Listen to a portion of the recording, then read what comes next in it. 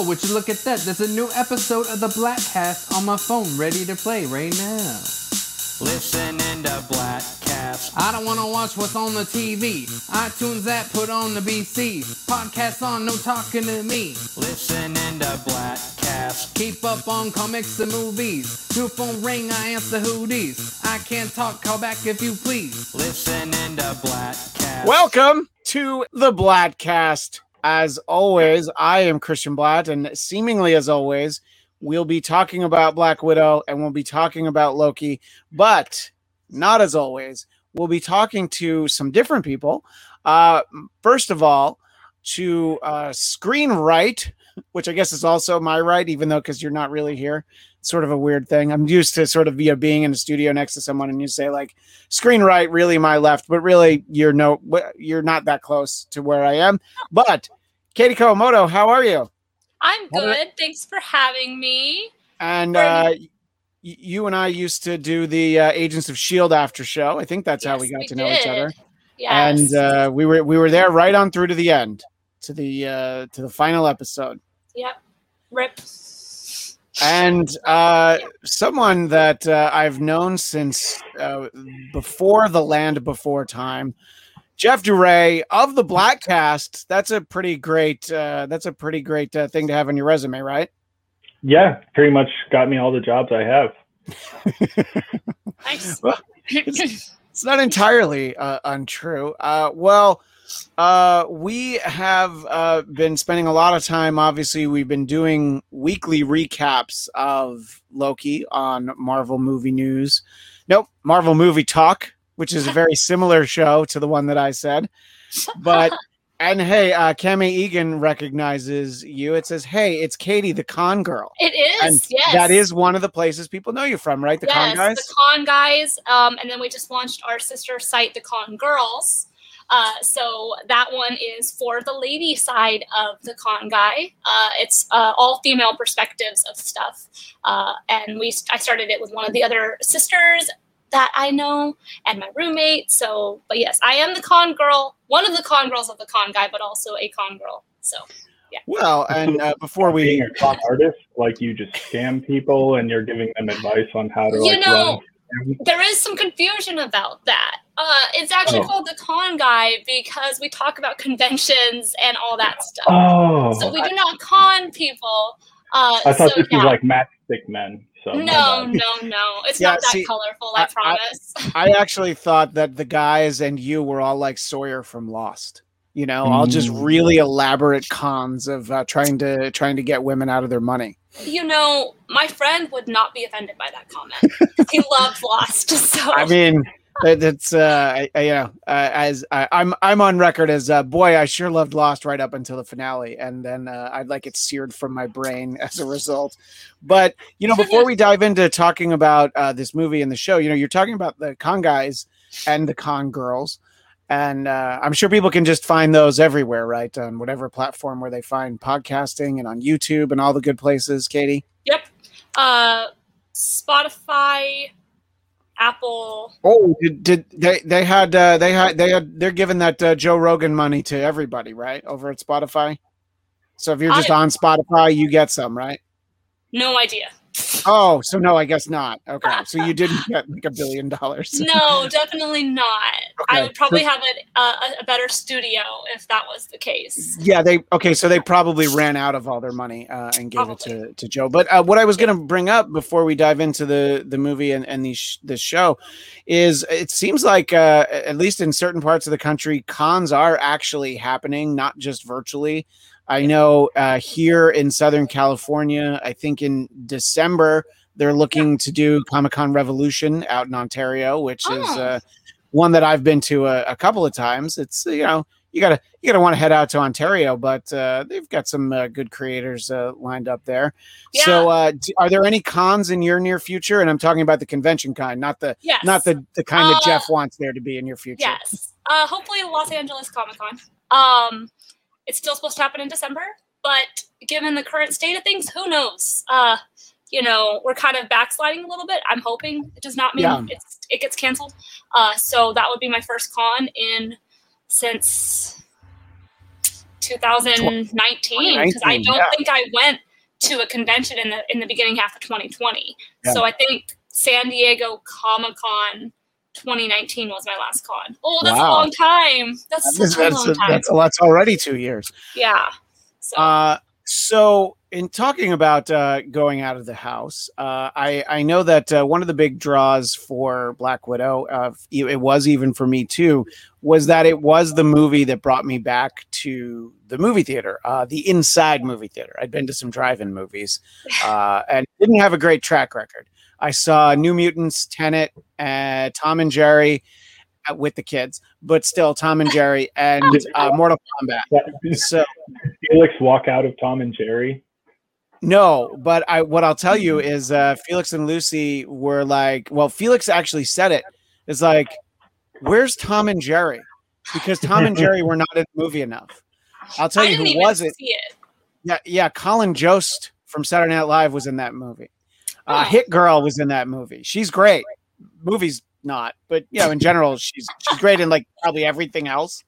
Yeah. But there's a lot of like the humans, and it's like, wait, why are neither Tom nor Jerry on screen for like 5 minutes? So it's a valid concern, and that's the kind of hot take film commentary that I hope my son takes to whatever social media is happening in the next few years. Yeah. But Jeff, I know you had been to movie theaters a couple times last year, but was Black Widow the first one that you'd been to in a while? Is that correct, or had you seen something else? Oh, no. I saw the ultimate summer blockbuster, F9, Escape. Oh, all right. Of course you did. I mean, that I forgot. I see, because I forgot that was the first big summer blockbuster. And did you go to that with your family, as would be appropriate? Yeah, I saw both of them. It was me, Natasha, my sister, and her boyfriend. So it was like the four of us went the first time to like a smaller theater with nice chairs. And I was like, okay, this sucks. I miss LA theaters where they're all huge screens. So then we went to the IMAX in Boston, which was just a regular ass screen converted to say IMAX, which was frustrating. So normal size theater. I mean, it was a larger theater, especially compared to most around here, but it's clearly not an IMAX theater. Like the screen wasn't the right ratio or anything. Oh, man. So I was like, okay. And of course the seats sucked. And of course the person behind me kept kicking my chair. So like by the end of the previews, I just turned around. I was like, hey, I'm sure this is an accident, but you're kicking the shit out of my chair. So please just like, don't do that. And then of course, she gave me like a real bitchy face about it. So I was like, awesome, this is going to be great. And then the guy who was sitting next to her, who I think she said something to, started kicking the shit out of Natasha's chair the whole time.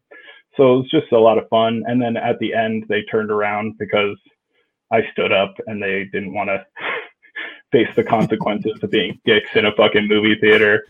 So it's just like, I'm so glad that I can go back to being in public in movie theaters and just having wonderful experiences when I'm hoping for like silence and darkness. It's just, I'm psyched. Go world.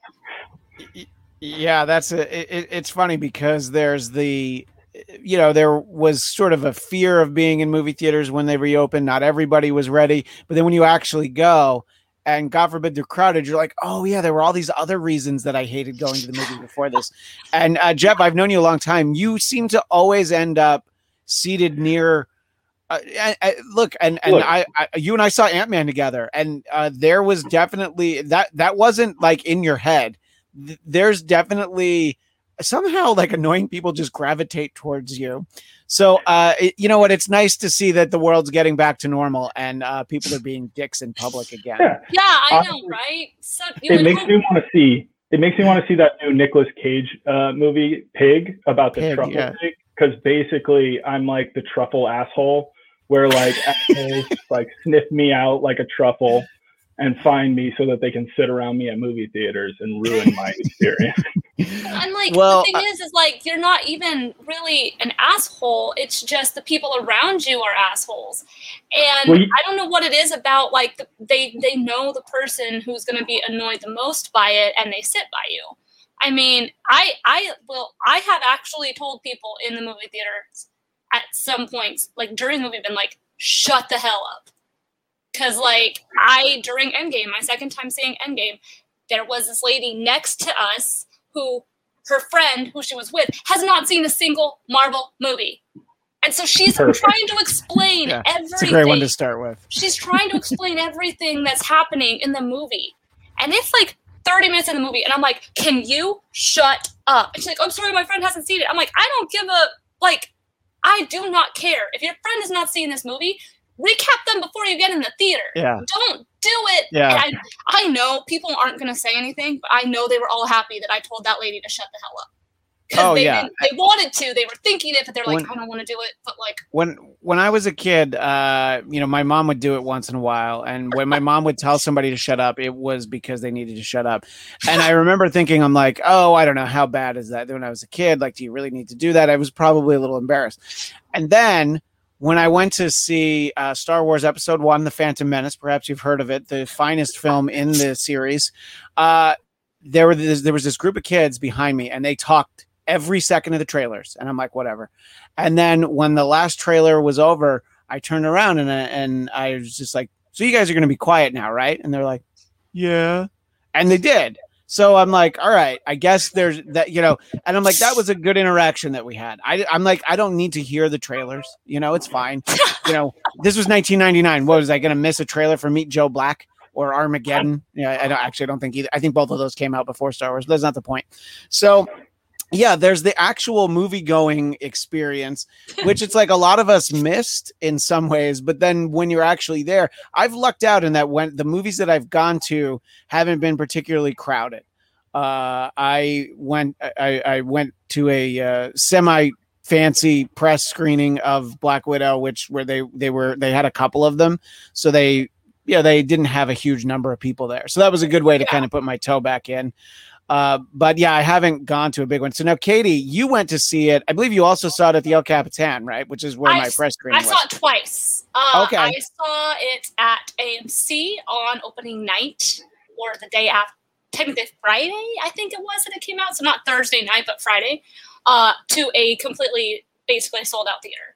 Our group set and like 4 different groups. And it was nice to have that experience, like that midnight showing a couple years ago at Endgame, where you have the whole crowd who's just happy to be back at the movies. So there was that. And honestly, I don't really remember a lot of people talking like loudly, like they would whisper to each other, like for appropriate movie speak. But like to hear everybody cheer when the Marvel logo went up, I'm like, I got a little emotional. I was like, this kind of feels like a normal Marvel movie screening. And so that theater experience was good. But when I went to El Capitan a week or so later, or I think the next week, they still social distanced. So there was maybe 5-6 other parties in the balcony with us. So it was not like crowded at all. So that was nice because you still got that experience. But I also haven't seen a movie at El Cap. I've only been to a premiere at El Cap, which was a TV show, so it's not like an actual movie. But it was fun. It was a fun experience. This was not my first going back to the theater experience. My first going back to the theater experience was actually Raya. I've been going since A-List was reinstated and since the theater is reopened. But but this was the biggest crowd I've had. Well, that AMC crowd, that sounds like old-timey movies, way back to January 2020. A simpler time. I think they opened full capacity again. Yeah, when Bad Boys for Life was first out, movies from when we were all kids. I'm sorry, what were you saying, Jeff? I said the old Nickelodeons. Yeah. Kemi Egan said, I had to tell somebody to be quiet during Black Panther because they talked throughout the previews. Then the first 15 minutes of the film, the guy got so pissed he threw a handful of popcorn at me. It's true. People don't like being called on their shit.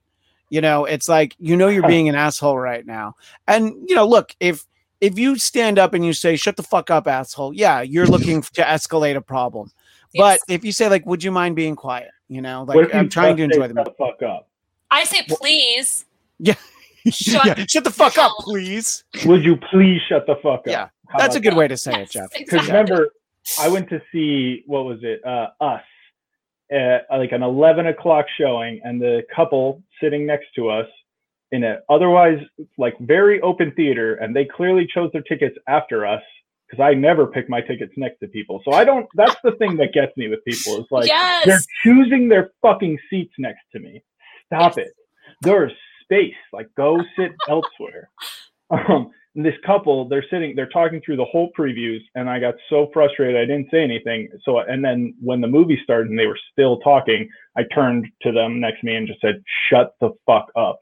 And the girl turned and was like, "You need to leave. I'm going to ruin this movie for you." And just started like screaming and saying all sorts of shit. And so we both got kicked out. I got kicked out for having said fuck in a rated R movie at 11 o'clock at night, which was interesting. So I made them refund me for my popcorn and still ate it and took the drink. I made them refund me for my concessions, my ticket, everything, and just walked out. I was like, fine, free popcorn for me.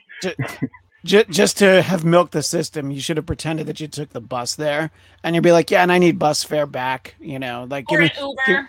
Yeah. Oh, yeah. There you go. I need an Uber back. Yeah. I think I got another free ticket out of it because nice. I was like, you like, obviously my thing needs to be refunded, but also you owe me for the fact that this was their fault. And they, like, everybody agreed that it was their fault, but that they were like, well, we can't just like let you going around telling people to shut the fuck up. So you got to go. Well, Katie, let's talk about the movie itself, about Black Widow. What was your expectation going into it? You know, when we first heard that this movie was coming out, I've said so many times, you know, getting this sort of Black Widow prequel and it's set right after Civil War. I'm like, great, that's when it should have come out. They should have made it then. There, you know, I've said many times she was Scarlett Johansson was a bankable movie star by 2016. This movie could have come out 2017, you know, before Infinity War is really when it should have come out. It didn't, but I still tried to be excited for it anyway, because it's like, okay, well, she does deserve to have her own story. So your expectations going into the movie and then having the movie kind of spin its wheels for another year and finally getting to see it. What are your thoughts on all that, Katie? So I agree. This movie should have happened way before. I mean, they've been in talks of it since like phase 2, end of phase 1, like Black Widow's going to get a movie. And you're like, okay, cool. Sounds good. And then it just kept getting delayed, and you're like, is it going to happen? Like, I don't know at this point. I did not know going into it that it was after Civil War, that it took place after Civil War. That was a pleasant surprise to me, and I was happy about that because I think it was too late to do an origin story, per se. It's just way too late. She's been in the franchise for 10 years at this point. So I had very low expectations. I thought this was going to be, like, on the Iron Man 3 spectrum, like just too little, too late. I went in with Marvel expectations, but not like low Marvel expectations, not Endgame expectations, but not like DC expectations, if that makes sense.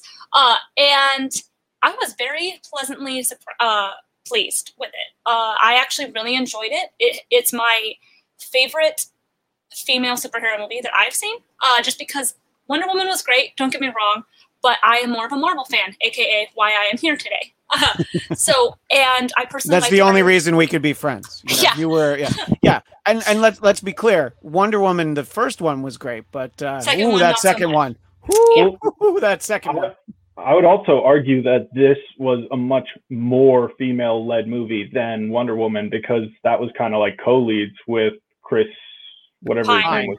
Yeah. Pine. You mean Captain Kirk? Yes. Captain Kirk. I mean, they were pretty close to co-leads, and then you had the whole gang of men like that they team up with, whereas even in the family dynamic, it's 3 girls, 1 guy. So and also I liked it better than Captain Marvel, because I liked Captain Marvel the first time I saw it. The longer I sat on it, the more I thought about it, and when I saw it again, I went, not a big fan of it, because of the ways that they made women look powerful were a little bit skewed.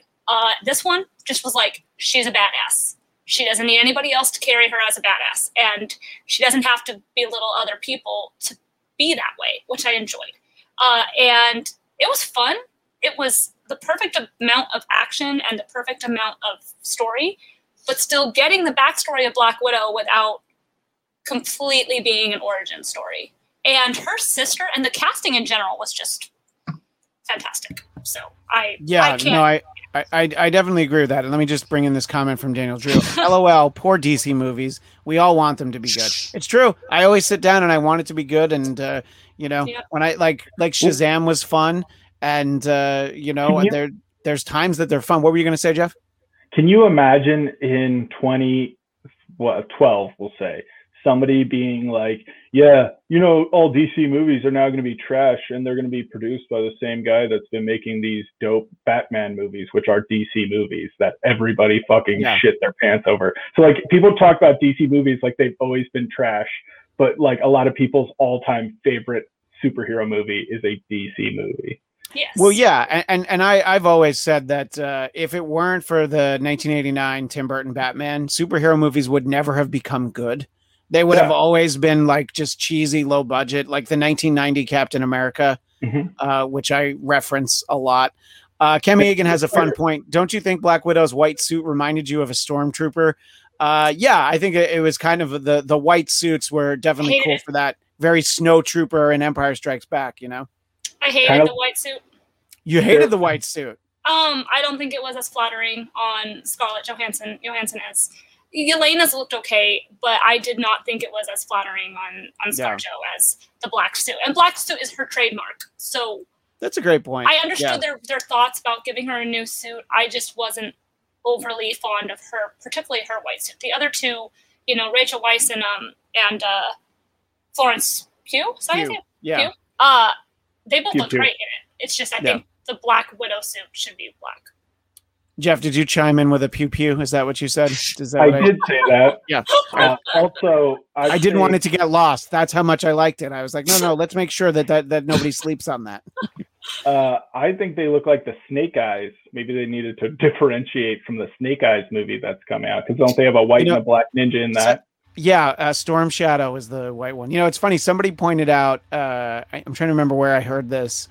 Oh, I think it was on the It's Eric Nagel's show that our friend Xia Anderson is a regular on, that the Black Widow trailer, it sort of like feels like sitting down to watch Black Widow. It's sort of like, wait, am I sitting down to watch Black Widow or Snake Eyes or Shang-Chi? It's like these movies all have very similar vibes when you see the trailers for them.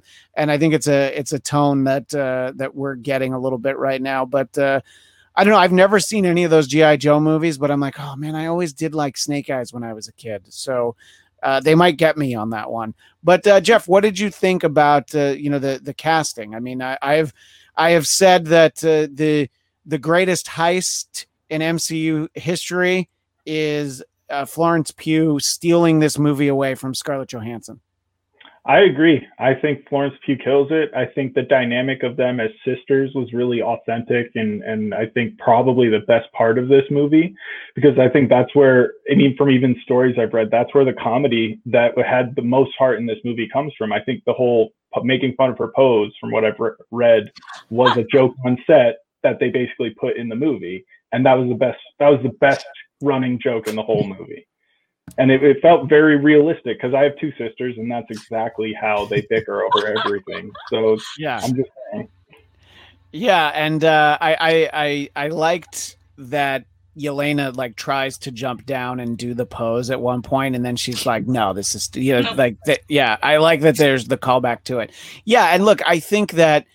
Look, I've seen Scarlett Johansson host SNL. She can tell jokes. She can be funny on screen, but Natasha is not a funny character. So I think it's very smart to give her somebody to play off of, because she's like moderately funny.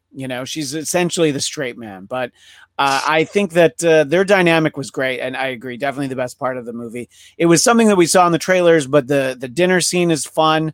Let's talk about David Harbour. My feeling was, when I saw the movie, I'm like, this is exactly how I thought he was going to be in this movie. And I'm so glad that that's what they did. They didn't try and convince me that he's actually like, super noble, super brave or whatever. Nah, he just likes to punch stuff. What'd you think of David Harbour, Katie? I thought David Harbour was great. Obviously I did at first start laughing because, the way that his character ends on Stranger Things, and then you're going into this, it's almost like this is what happened after he left Stranger Things. So that was kind of a funny little thing for me. But no, at first I was a little worried early on that it was going to be like he's too much of a joking person, but it ended up being fine. They had a good balance. And it was great. I don't have anything bad to say about David Harbour in this movie. I mean, I loved the scene where he's literally trying to get back into a suit after being in prison for 10 years. It was funny, and it was like, a kind of realistic approach to this. Is like they never really address the fact that these suits are hard to get into. And so, like, just little physical comedy things like that. He was really good at, like, the physical comedy as well as the actual lines that are supposed to be funny.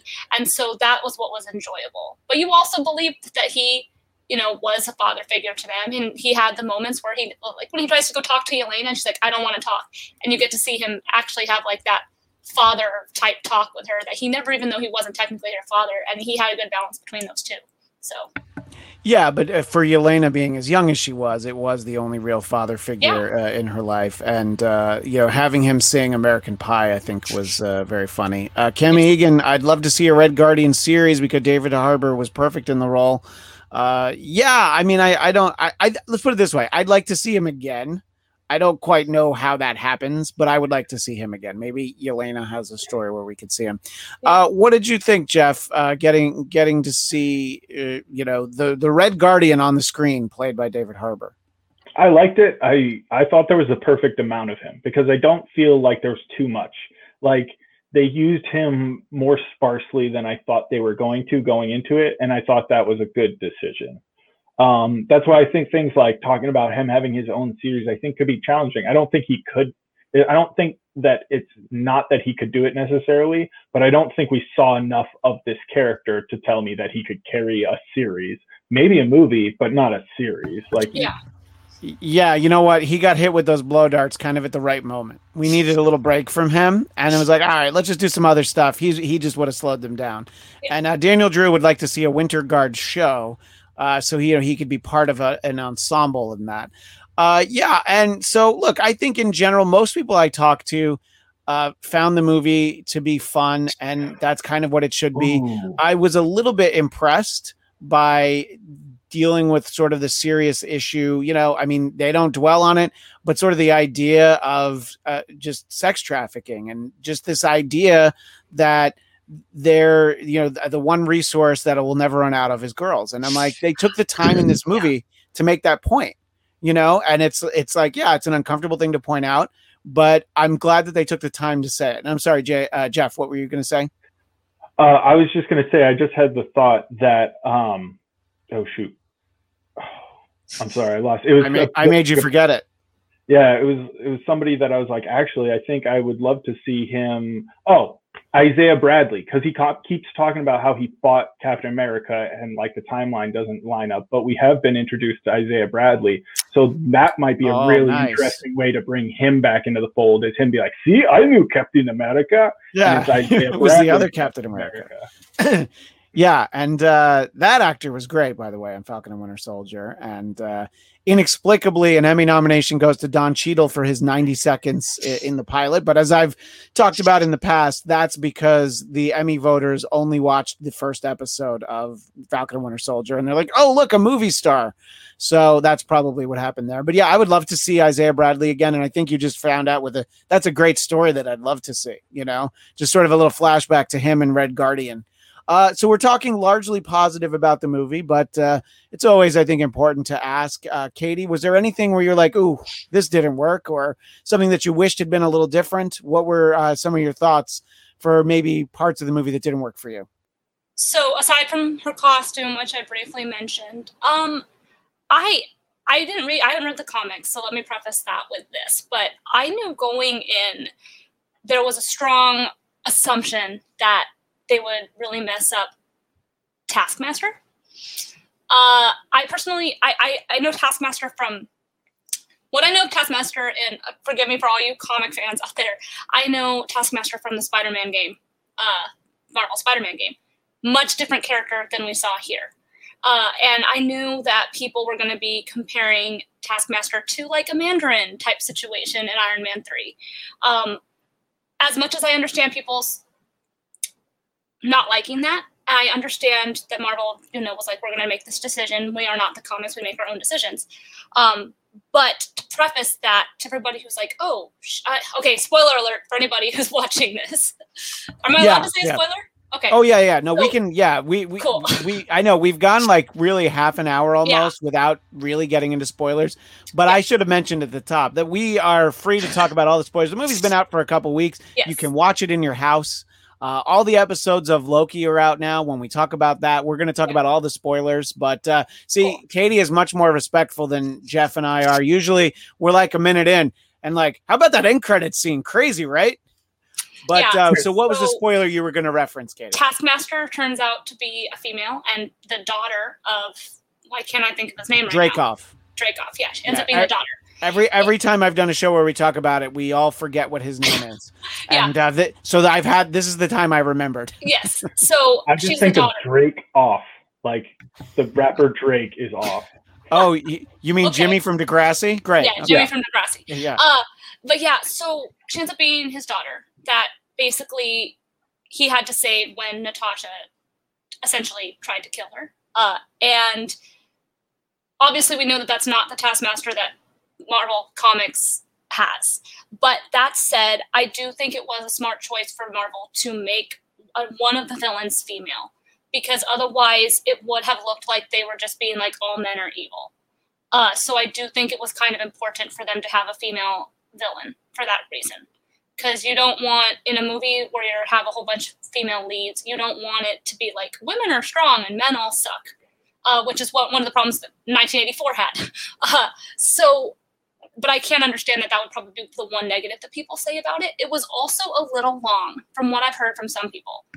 They said it was a little too long. 2 hours and 15 minutes. A tight hour 59 is what these movies could always be. Endgame being 3 hours. I get that, because that's like chapter 23 or whatever it was. Yeah. But in general, I'm with you. If it's a couple minutes over 2 hours, that's fine. But you're not Zack Snyder. You don't need an extra 15 minutes. Exactly. Well, the first time I thought, okay, it's a little long. The second time it did not feel quite as long. So I would say that. But I sat through the Snyder Cut. So is anything long at this point? So did we, yeah. But I can see why people would say it's too long. Yeah. What were you going to say, Jeff?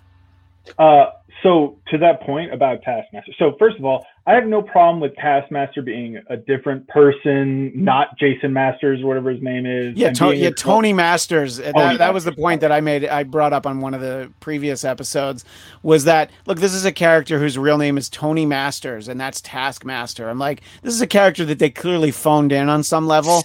And who's really that attached to Taskmaster? Like, the suit is what makes Taskmaster cool. Mm-hmm. The ability to mimic the other abilities, that's what makes Taskmaster cool. You referenced the Mandarin in Iron Man 3. That really pissed me off, because they burned a really good character for no reason. Yeah, but supposedly he's going to be in Shang-Chi. So that will make up for that. But yeah, I agree with sort of that point. Like Taskmaster, it's not like you messed up. I don't know, the Green Goblin or something. What were you going to say before, Jeff? Sorry, I just jumped in with Tony Masters. No worries. So first of all, Cammy Egan has it in the chat. It was super predictable. The second they show her killing the daughter or using the daughter, it was like, oh, so that's 100% who Taskmaster was. Like, there was no tension after that point. It was, I mean, I get that you have very general audiences, but it's like, come on, guys. Like, what the hell? Oh, and when you say very general audiences, you're referring to how, in general, people are stupid. Is that what you're saying? Yes. Okay, good. I just wanted to get you on the record. So, yeah, obviously. So, no problem with it being a woman or any of that. The things that piss me off are when it's like, what's going on here? None of this makes sense. Why did she have super strength? If it's because of the suit, why aren't there more people wearing suits that give them super strength when everybody is trying to do a super soldier serum? It just doesn't really make any fucking sense that she can like lift up cars, throw a shield through solid metal.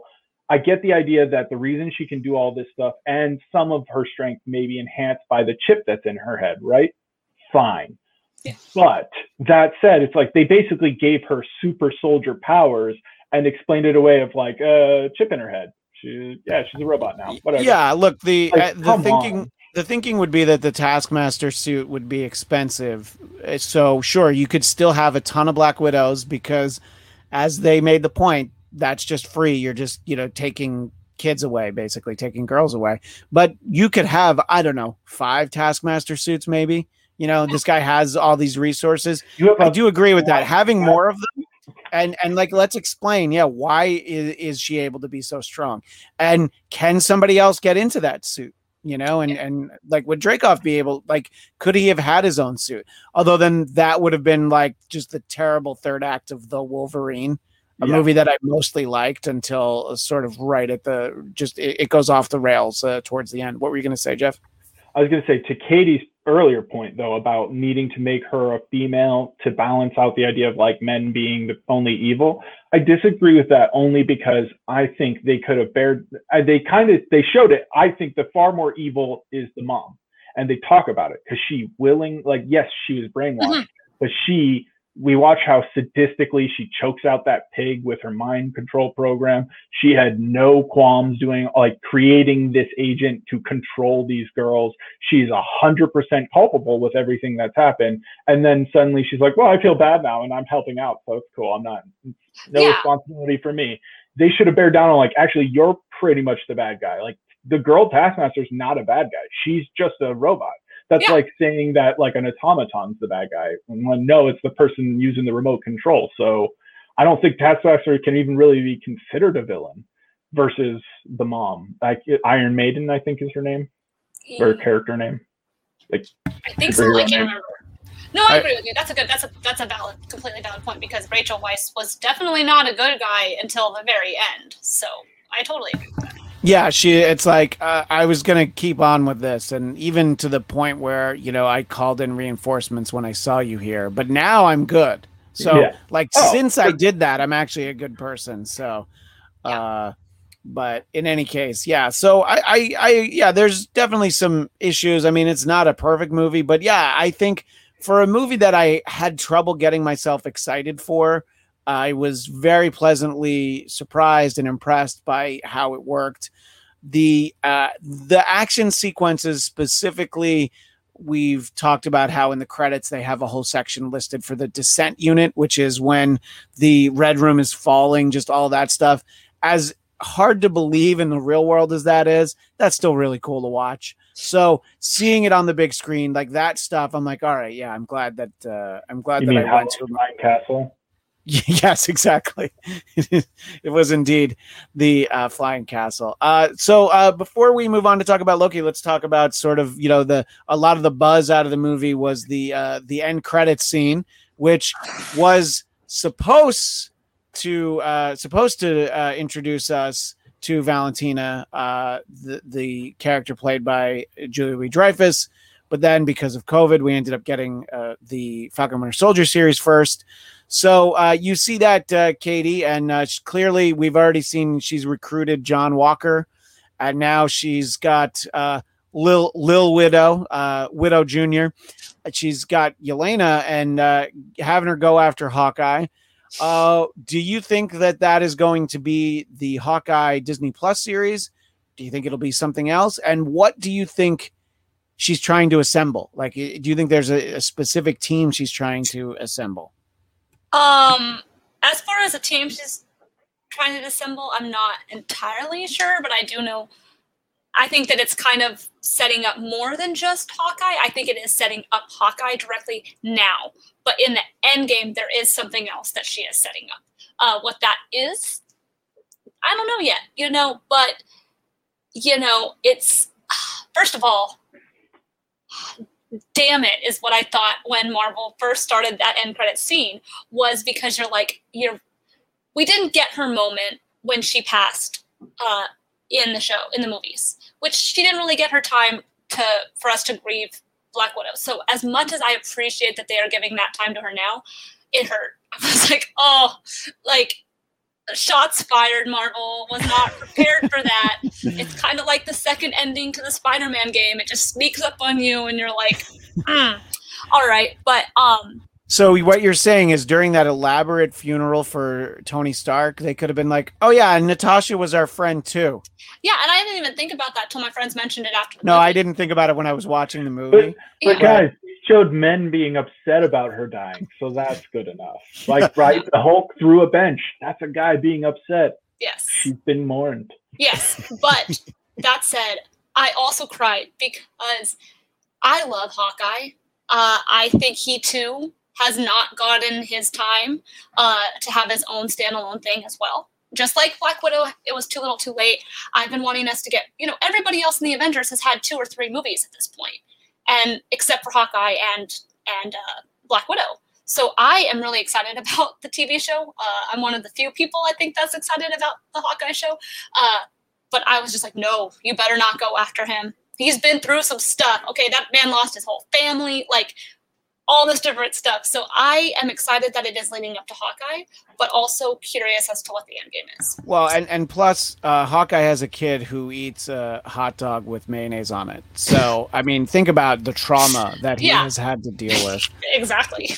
What say you, Jeff? My biggest concern about Hawkeye is that it looks like, based on the logo they chose, they're already phoning it in. I've got to say, whatever graphic artist came up with the Hawkeye logo needs to be fired because it sucks. It looks like a Catch Me Can logo. They have used, it is a logo that they've used before. And it is a logo for the Kate Bishop Hawkeye. And that's what at least part of that series will be. So that's my thinking, is that Kate Bishop's going to be the new Hawkeye. Maybe our Hawkeye will still be around, but I think that Valentina's probably going to get her clutches on Kate Bishop Hawkeye. And, there's plenty of theories out there. Is it Dark Avengers, Thunderbolts? There's a lot of different things that she could be doing. It'll be interesting to see. But it almost feels like whatever that is, it's sort of like it's like small potatoes because of the bigger things that are coming in the MCU, which brings us to talking about Loki with just all the spoilers and hoping that you've both seen all 6. I think I've seen you. Well, Jeff, I referenced to you that we were going to talk about it, but Katie, I know you spoke about it. So let's just sort of with a I talked about it for 6 weeks, and really I've talked about it for 7 or 8 weeks. So people know what I think, but I saw all 4 until he was disappeared. Right, so when they disappeared him out of the Time Lord's room. Can't wait for the next season. That's gonna be crazy. Can't wait for the next season. So Katie, your expectations going in for we're gonna get a spin-off of sort of a pretend Loki, the Loki that disappeared from Endgame. Our Loki was dead, but okay, sure. They figured out a way to give us a Loki series. So thoughts going in, and then what did you think as these 6 episodes unfolded? I was excited that we were getting more Loki content. The Thor fan in me, the Loki fan in me, of course, was excited. When I saw the trailer, I went, I don't know what to think. This trailer is very vague. It's very what's going on here. So I was a little just unsure. I had faith in Marvel because they've proven that they can do a good job at movies and TV. I mean, I don't know if you guys noticed that, and honestly, just to preface, I did not care for WandaVision.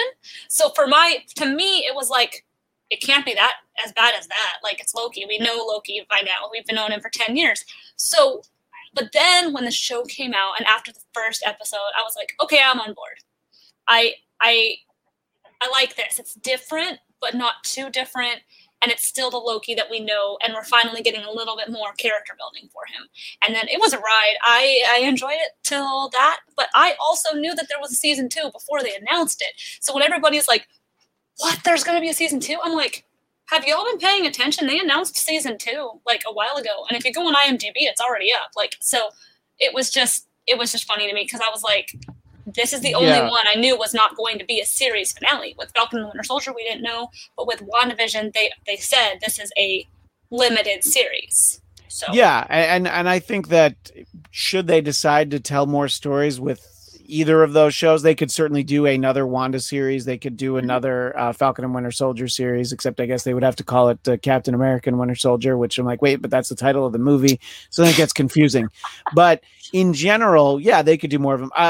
So legitimately, I didn't know that there was going to be a second season. I thought that there might be.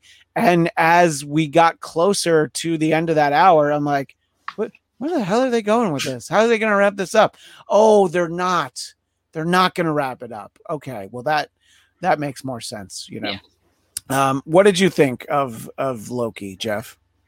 I think I went in with lower expectations because the way that Falcon and Winter Soldier started strong and then ended up just kind of treading water. I was like, I don't know. I enjoyed the ups and downs of WandaVision, maybe more than you, Katie. I don't know, but I really didn't know what to expect, but I did think it had the chance of being good because I know how popular this character is, right? Like above all the other characters, I know this is like one character that people really, really care about.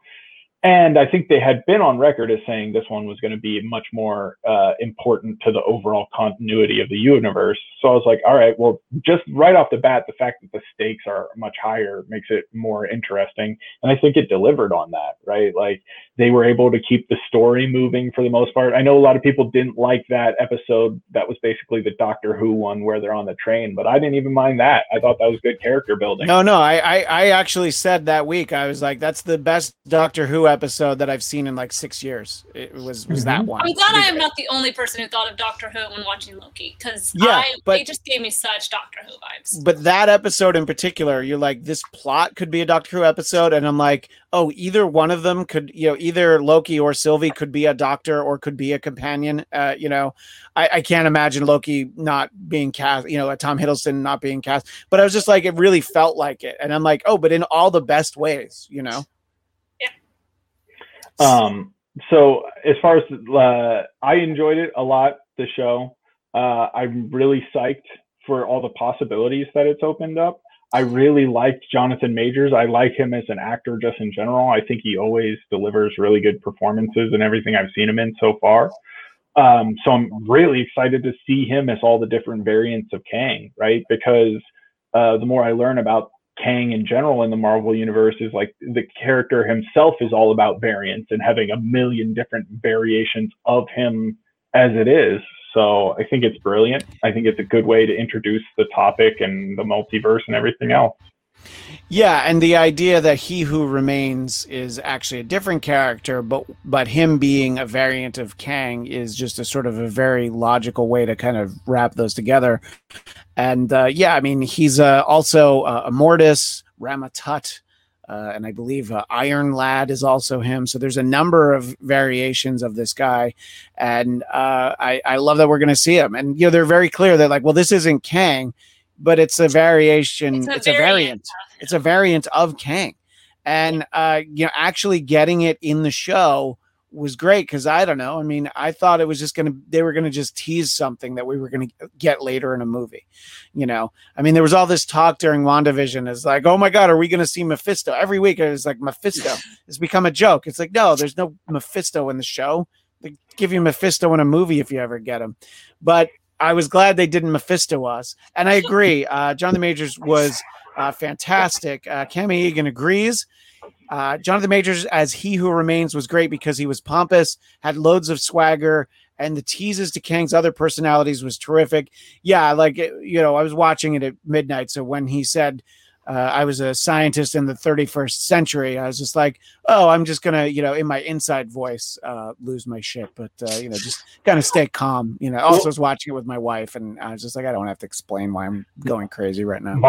Marvel even announced that he was Kang in Quantumania, right? Yeah, he's playing Kang in Ant-Man and the Wasp Quantumania. Yeah.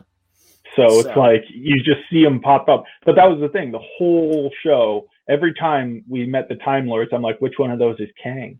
And the answer is all of them. So awesome. Yeah, and I think that they did a good job, giving us different variants of Loki. Seeing Richard E. Grant as a sort of a very older comic book accurate Loki. Yes, the suit, but also in the way that he would run away from Thanos. That's the Loki that I think that we all know. He was just like, why would I stand up for anything? The only cause that I truly believe in is me. And then that's sort of the best part of the show, is that if Loki was ever going to fall in love with anyone, of course it was himself, and I thought that was great. I think that when we first got Sylvie, I didn't know what to make of her, but I really think it's a great character. And look, at a certain point, Disney doesn't like to pay movie stars movie star money. So I feel like we'll get some more Tom Hiddleston clearly in season 2. But at some point, if she's going to be the only Loki we get, I'm going to be okay with that. What did you think of getting, it's not something we knew going into this series, Katie, was that we were going to get a female Loki. What did you think of Sylvie over the course of the episodes that she was in?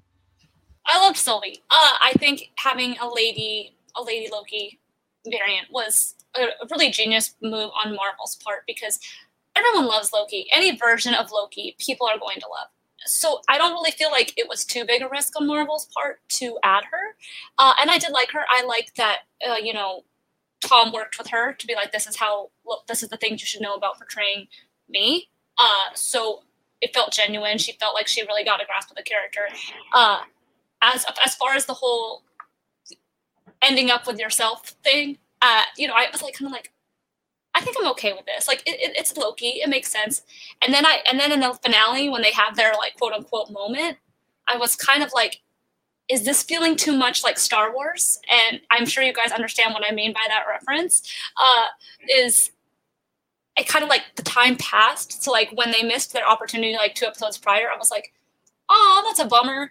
And then when it happened, I was like, "Ooh, did I want this? Like, I don't know. Yeah, exactly. I don't know how I feel about this now. Like, it kind of like it wasn't as cringy as the Rey and Kylo thing, obviously. Yeah, I also don't know. Was anybody asking for that in Star Wars? Because I over the years, I'm like, was there a big Ren? I'm trying to think of what the Rey Ren ship would be. I never even heard of one. Probably Ren. Yeah, just Ren. Yeah, just absorbing her name, Rain. And the idea was like, no, who needed? And then it comes at like the end of the movie, and I'm like, what was that for? What did you do that for? So I don't think this was as bad as that, because I think you kind of all saw the chemistry between the Loki and Sylvie, and I think the fans for Loki are, for a lack of a better word, and to be polite, passionate. So all sorts of things happen in the realm of Loki, and I feel like that was a little bit of fan service, but not in a bad way. I'm curious to see where we see Sylvie in the future. I did not see it being her that would cause the multiverse to so that was a big shock. I do think that they're trying to set things in place for when they do need to replace Tom, but I don't think Tom's ready to give up that gig. No, I mean, he works enough, but what role is he going to have that's better than that, Yeah. And Cami Egan says the kiss between Loki and Sylvie, I thought, was more for fans than for part of the plot. And always being our one-man Encyclopedia Britannica, Daniel Drew knows that they're called Raylo, and Raylo shippers are abundant and scary. And yes, I agree that they must be scary. Just in general, Jeff, your thoughts on kind of getting, multiple Lokis, but specifically the interaction with Sylvie, and, where this is going to go when we get a season 2, whenever that may be. I think of Sylvie as her own character, because that's the name of the enchantress, and Sylvie enchants people. So she's basically just the enchantress. This is how they're introducing the enchantress, who I thought was one of Loki's on and off love interests in Marvel stuff. So in the comics, there's nothing about this that seems out of place to me. It just seems like, because also isn't Love and Thunder, I mean, to what extent, I know we're getting Natalie Portman as Thor. So to some extent, you could say Thor's already done this, because he hooked up with Natalie Portman's character in the previous movies, which in another universe is a variant of himself.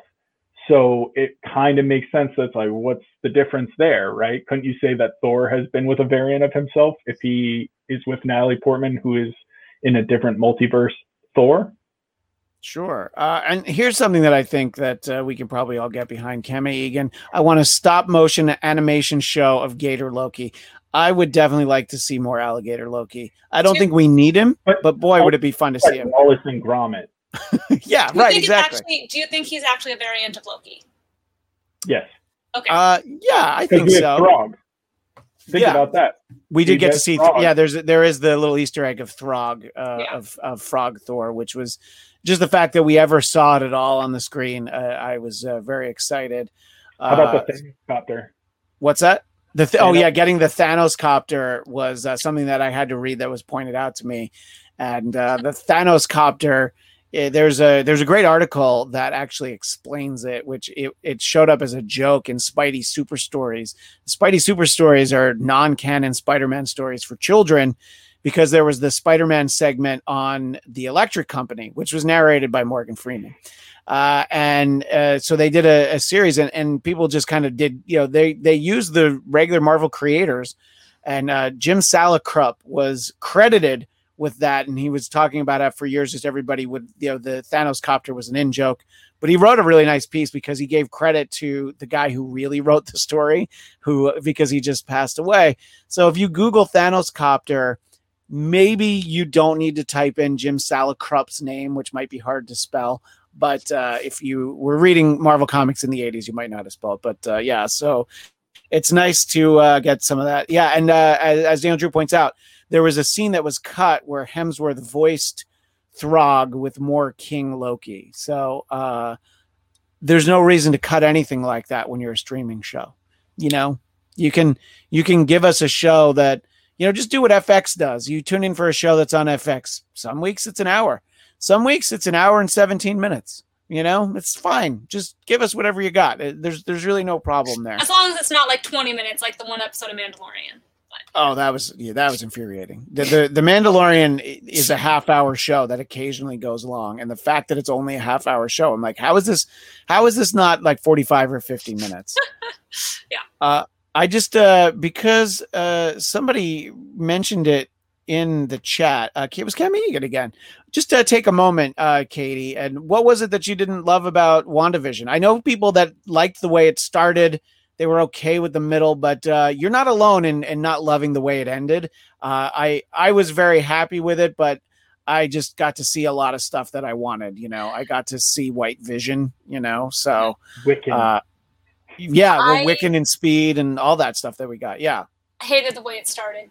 I think it went on too long. I think if it was a binge show, it would have been okay. But since it was not a binge show and it was a weekly episodic type situation, I just felt like it didn't say enough fast enough. And the fact that it took 4 episodes for me to be interested in it, I thought was too long for how short this series was.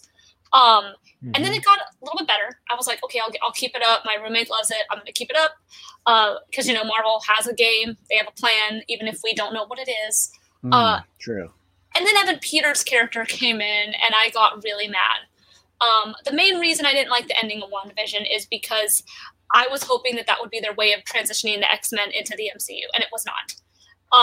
And I think that was the biggest disappointment for me, is I was hoping that, we would see another X-Men come in, or at least explain actually calling her an X-Men or a mutant, because they've never been able to do that up until this point. And I think that that's fair. That is the real reason I was underwhelmed by the finale, is I was like, she's out of control. What I wanted to happen was, Professor X shows up and it's like, hey, I have this place that I can help teach you how to control your abilities, or something like that. Anything that could have brought the X-Men into it. And I think that is why at the end I did not appreciate it, because I'm a massive X-Men fan and I'm waiting to find their entrance into the MCU. And, Deadpool, Loki announced that he's part of the MCU now, but Ursa Major is saying that he was the first mutant in Marvel. The guy who played Ursa Major in Black Widow. Oh, okay, yeah, gotcha. Wait, you mean the guy who gets his arm broken? Oh, that guy. Yeah. Prison. I'm pretty sure the name of him is the guy who plays, or is the character Ursa Major, who turns into a big grizzly bear. Yeah. So, and he's a mutant. So he's claiming that he's the first Marvel mutant. Well, they've definitely laid the groundwork for Wanda to be a mutant. Yeah, because yes, they heightened whatever she had, but she had some kind of innate ability. So look, I think if they give us some kind of do-over, that this guy's name, what was the Evan Peters character's name, like Rich Boner or something? Boner. Yeah, Ralph Boner. So if it's like a multiverse of him version of him, I'm okay with that. Have it be a variant of Evan Peters. You can very easily retcon it. It's just, I wish we didn't have to just retcon stuff now. I wish. Yeah, no, I agree. I don't love having to retcon anything, but it's one of those ones where what's that, Jeff? Doesn't a multiverse mean nothing has to be retconned? It's just a new version. Yeah, it just comes. Well, we haven't explained that yet. So Well, yeah, and I think so. I'm willing to like, give them a mulligan on it, depending on where it goes. But yeah, that was hugely disappointing because I'm like, just the fact that he shows up at the door and it's Evan Peters, like, that week, that's how that show worked really well as a weekly series. If that was a binge show, you're like, well, I guess I'm not going to bed for another hour, and then it's like, well, I have to sleep over the next week. Yeah. But I think it's great. What's that, Jeff? I'm sorry. I think they could have done the Invincible, like what Invincible did, release the first 3 episodes all at once, get people watching those and going, oh, and seeing the progression like immediately. And then you go, here, week by week, we'll feed you the last good parts of it once we're really starting to hit our climax. Yeah. Yeah, some series have done that. Hulu does 3 episodes at a time. Yeah, Hulu did that with the Runaways. I think maybe the first season. They did it with pretty much everything. They did it with Castle Rock, too. Okay, yeah. So I think giving us a few to start and then stringing us along a little bit. I know they're in the business of keeping people subscribed. So, look, in general, it's just been an exciting couple of months. I mean, look, we've had a lot of Marvel content this year on Disney+. We've gotten something in the movie theaters. Yes, it came later than it was supposed to, even than it was supposed to this year. And, we've got Shang-Chi, we've got Eternals, we've got Doctor Strange next year. We've got so much stuff. I didn't even mention, we've got another Spider-Man movie at Christmas time, which it's like, it doesn't even feel like it's time for another Spider-Man movie, but it sure is.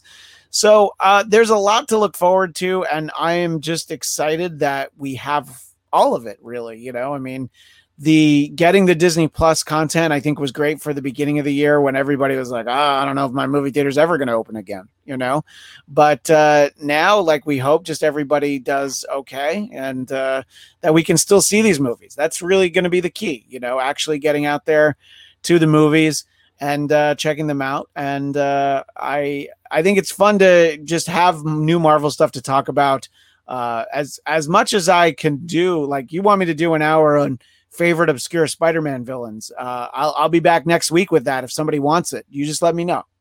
I could do, I'm like Steve Rogers. I could do this all day, but I love getting the new stuff, and it is exciting. And especially when it reminds me of, some of the old stuff too. But it's always, go ahead, Jeff. To that end, are you excited for James Gunn's Suicide Squad because it feels more Marvel adjacent because of his work with Guardians? Absolutely. Another Suicide Squad movie I would probably see because I would check it. I'll just see it for Peter Capaldi, in all honesty. But Peter Capaldi and Idris Elba. All right, now you're talking. But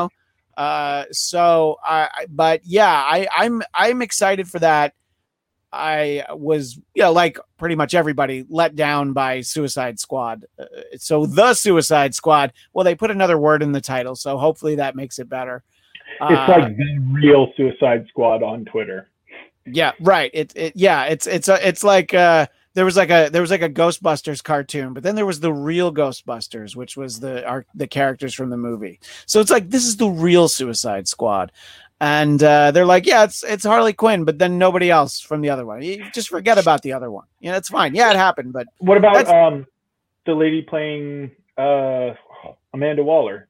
Oh yeah. But she I think you need that character to be the same. Isn't Rick Flag in this too? Yeah, we'll see how long some of these characters are in it. Like Peter Capaldi's name's on the poster, but I'm like, what, is he going to be in the movie for like 5 minutes? I don't know how long that's gonna. How long can that gag last? But look, I'm excited for there to be new DC stuff too. We were talking about DC before. Look, I always want it to be good. I sit down hoping it's going to be good. We all do.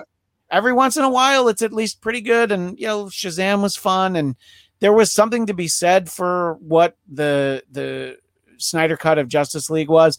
It was a very clear vision. It was way too long. But you're like, okay, but this wasn't that. OG. But this was not the train wreck that Joss Whedon came in and just mucked up. So, I'm excited for that. And more excited than I am for Space Jam 2, I guess. So there's that. Oh my God. It was so bad. Did you just watch it on HBO Max? I'm going to try to see it today. I'm going to try to go see it today. It's okay. Let me put it out there. I loved the first one because I came out at the right age for me, right? This one, it's just, I think the biggest problem is they didn't try to make Mike act too much in the first one because they knew he's not an actor. So just play off stoicism. they tried to have LeBron act in this, that is a big mistake. There are every time they try and have him act, I'm like, this was a mistake, and this is why it has like a 30 on the Metacritic. So just go in knowing what you're about to see. I think you might like it more knowing what they're. It's funny because my son has a friend at his preschool who was excited for Space Jam. So Felix knew it was coming out and he wanted to see it. But then when the moment came, we were at the movie theater and we were supposed to go to a preview, but then the kids weren't old enough to go to it. So they gave us free tickets. We could pick whatever we want.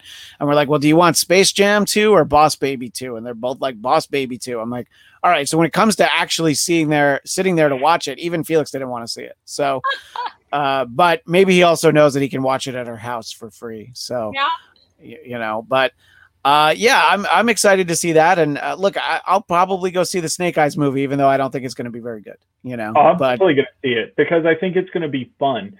Those other movies sucked, but this is like they're not trying to have The Rock and Channing Tatum and whoever the fuck else they crammed into those G.I. Joe movies. I think it's going to be an Asian lead, so Yeah, look, for me, there's only one G.I. Joe movie, and it was animated, and it introduced Serpentor, and it's from 1985 or something. I don't even remember what year that was, but interesting question for you, Katie. Again, Kame Egan, very familiar with Katie's expertise. Why do you think DC and Marvel opted out of the virtual Comic-Con this year? What do you say, Con Girl? Well, DC is having their own event again, like they did last year. So I believe that's going to be where that is. And Marvel equals Disney, and Disney does all their own events. Yeah. They did the last time they did D23, there was a ton of Marvel stuff at it. Yep. And Comic-Con, it's they're just well, no, we're just going to do our own thing now. And, they can do their own thing. And also, frankly, Marvel does not need it. They don't need true. it. There's going to be hype. People are going to go see their movies regardless. But DC is doing, I believe, their own event again in August, I believe, like they did last year. So that's where they're going to be doing. Yeah, exactly. DC has the DC fandom again. So, and I mean, other studios did this too. WitcherCon happened. They did a whole Witcher announcement on their own, not on Comic-Con. So that's a great point. People are just doing things their own. And you don't have to pay as much money. That's a great point. So. Do you think it's fair to say that conventions are like the new streaming services where just everybody can really make more money by doing their own? What I think they should do, this is just a little bit of a tangent. This is what I think they should do. I think in-person conventions is still a big drive for us nerds who love it and who people make their living going to those things and selling their merchandise and stuff.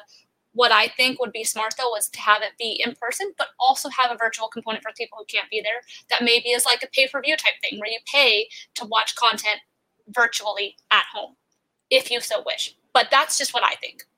Yeah, look, I would pay for some of those Hall H panels at Comic-Con over the years. I would absolutely, a live stream, basically a live stream component.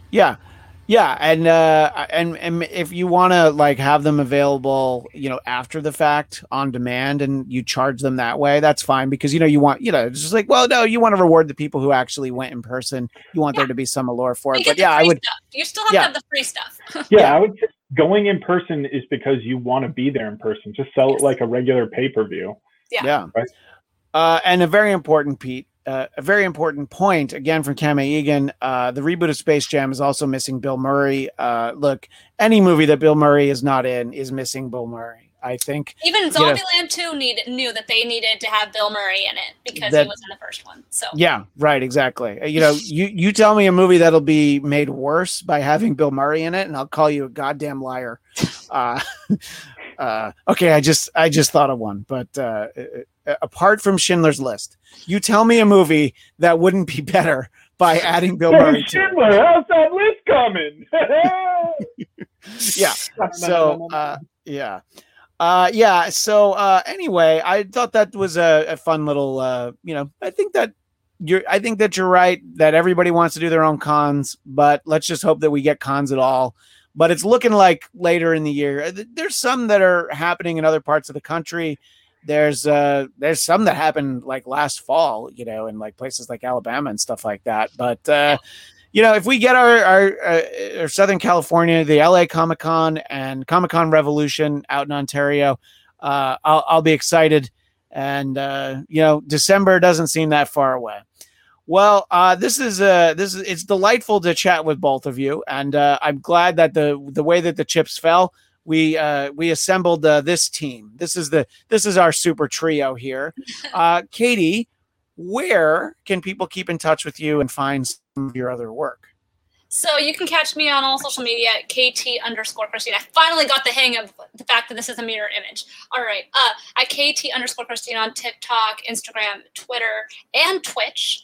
I stream live on Twitch late nights. I haven't been doing it as much lately, but if I do stream, it's usually at about 11 o'clock at night. So that's when I have time. But yeah, if you like video games, if you like conventions, and you just want to hear updates and you don't know kind of where to start, you can check into the Con Guys podcast most Monday nights at 8 o'clock live on Facebook and YouTube. And that's where we give you all the information you need to know about conventions. So you can find me either at KT Christine or at the Con Guys or Con Girls Twitter. Yeah, and God, it was like a year ago. I saw you and the Con Guys. We watched Jaws. Remember, we actually got together at sort of like this one moment where people were getting together again, and then not too long after that, people were like, no, we're not getting together anymore. I mean, at least people I knew weren't. But there was like a moment. So I'm like, wait, I did see you. I saw you like one time. Yeah. But Jeff, I haven't seen you in forever because you went and moved. But if people want to keep in touch with you, what do you say? What is your advice to someone who wants to keep in touch with you? Piss off, mind your own business. Hey, mind your own beeswax. I think that'll really tell them. Well, you're at Jeff Duray and at Duray Jeff _. No, Duray _ I don't even remember anymore. I still haven't re-downloaded Twitter, but one day. So that's all right. Send me your hate mail, and then one day I will read it and come find you, and you'll pay for that. Just like the Emperor, your hate only makes him stronger. In any case, thanks to everybody in the live chat. Always fun to hear from everyone. And you can get more of our Marvel movie news content. Nope, I always do that. Our Marvel movie talk content, which will give you some Marvel movie news. You can always find it along with everything else here on the Bladtcast YouTube channel. Bladtcast. So please subscribe. You'll get Marvel movie talk. If you want, you'll get Biden Time, our political show, and of course the titular Bladtcast. And there are archived episodes of the sort of bootleg Agents of S.H.I.E.L.D. after show we started doing late in the season when the place we were doing shows went on hiatus and is still on hiatus. But so there's a lot of good stuff in there. And Katie, I hope we have an excuse to do a show together again sometime soon. Absolutely. And by the way, on a side note, from what I read, it is pronounced Shang-Chi, not Shang-Chi. Just for anybody who wants to know. Oh boy. Stephen Liu did a video about that, Christian. So he did. I'm sorry, but your microaggression will not be stood for. So wait, so Sammy Louie did a video about Shang-Chi. Is that what you're saying? He made a post when the announcement, when the trailer dropped, he did make a post saying that it is pronounced Shang-Chi and also how to pronounce his name. I appreciate that. And I hope that when the title comes up on the screen, they've added in a voiceover. Shang-Chi. So that we're not all saying Shang-Chi. And then, I just think in the Midwest, everybody's just going to call it Shang-Chi.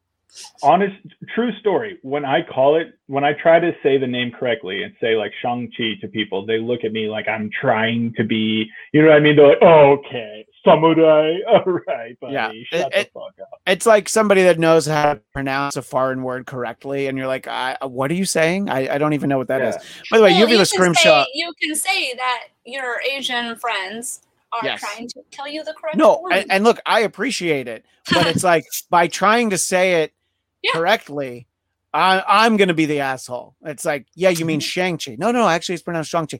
And then it's going to turn into a whole thing. So now it's like, you're going to have that video loaded on your phone. Be like, no, look, it's him. It's what he's saying. Really important comment from Uvula Scrimshaw before we go. Also, chicks dig Bladtcast listeners. Yes, I think that. And by the way, what a great avatar to have as the head of Galactus. You can't go wrong there. Anyway, thank you, Jeff. Thank you, Katie. Thank you, everybody in the chat. Moving along right now, we're joined by the one, the only, Xia Anderson, Bastille Day, OnlyFans.com. Anderson, how are you? I'm good. How are you? I always love hearing all my names because no one else does that, so I don't get to hear it very often. No one understands. No one respects the Bastille Day in particular because you just go right up front with the Anderson. And by the way, in the chat, Rock 620, about time we know who to blame. Rock, we started a few minutes late. It's worth it, Rock. It's worth it. I had to go get I was not going to leave a $7,000 PC in the mailroom. Absolutely not. As soon as it came in, we are like, we got to go. So we picked up the PC. That's the exciting news. And I am going to do a video. So, and I understand you also moved some furniture up the stairs. We were talking about that before we started. Yes, I got a couch for the studio. Nick and I are going to start to do probably another show soon, hopefully. So yeah, we got a couch for the studio set up here. We're going to make it all nice. So you're not going to see like fucking shitty random crap in the background soon. Yeah, because, there's enough shitty random crap close to the camera when you're on it. So you obviously don't want that, Yeah, I don't want to add to the shitty random crap that's on camera. It's like, look, this visual is shitty enough. Sorry you guys have to look at my face. And I'm clearly one to talk because I'm literally in front of a bunch of trash. Yeah, I see. Well, some of it looks cool. I see something with R2-D2 on it. I don't know that's what a bulletin board. That's a bulletin board from my childhood bedroom when I was a kid. And, all right, you got to pass on that. But everything. There's some boxes of comics and a bunch of other stuff. And Dominica Saxon says random crap overload. Hello, Mr. Saxon.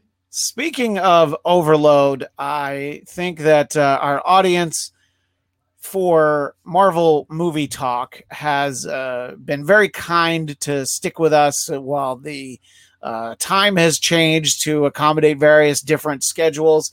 And today is no exception. We're here a little early because we wanted to chat with our friend Xia about a couple of things, but we want to start with Black Widow. And I think that, look, people who have seen you on some of the other shows you've been on, I know you made this comparison on It's Eric Nagel, which I believe is Thursdays at 7 p.m. Eastern. And I hear a rumor that I'm going to be on this week.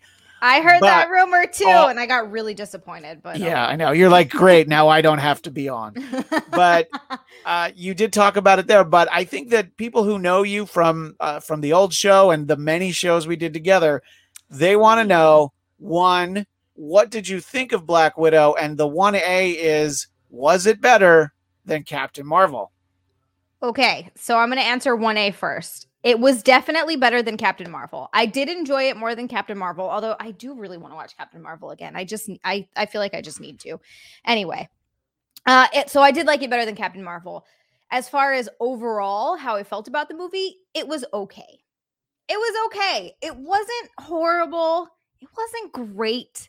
It was very much like mid-tier of the MCU for me. Like it was not up there. I didn't hate it. I didn't leave going, oh, that was so trash.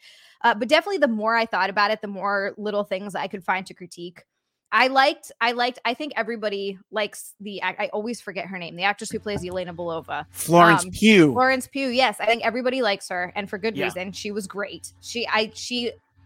Her comedic timing and sort of comedic acting was good. I enjoyed it. It was funny. I laughed the most at her lines. I really liked her talking about her vest.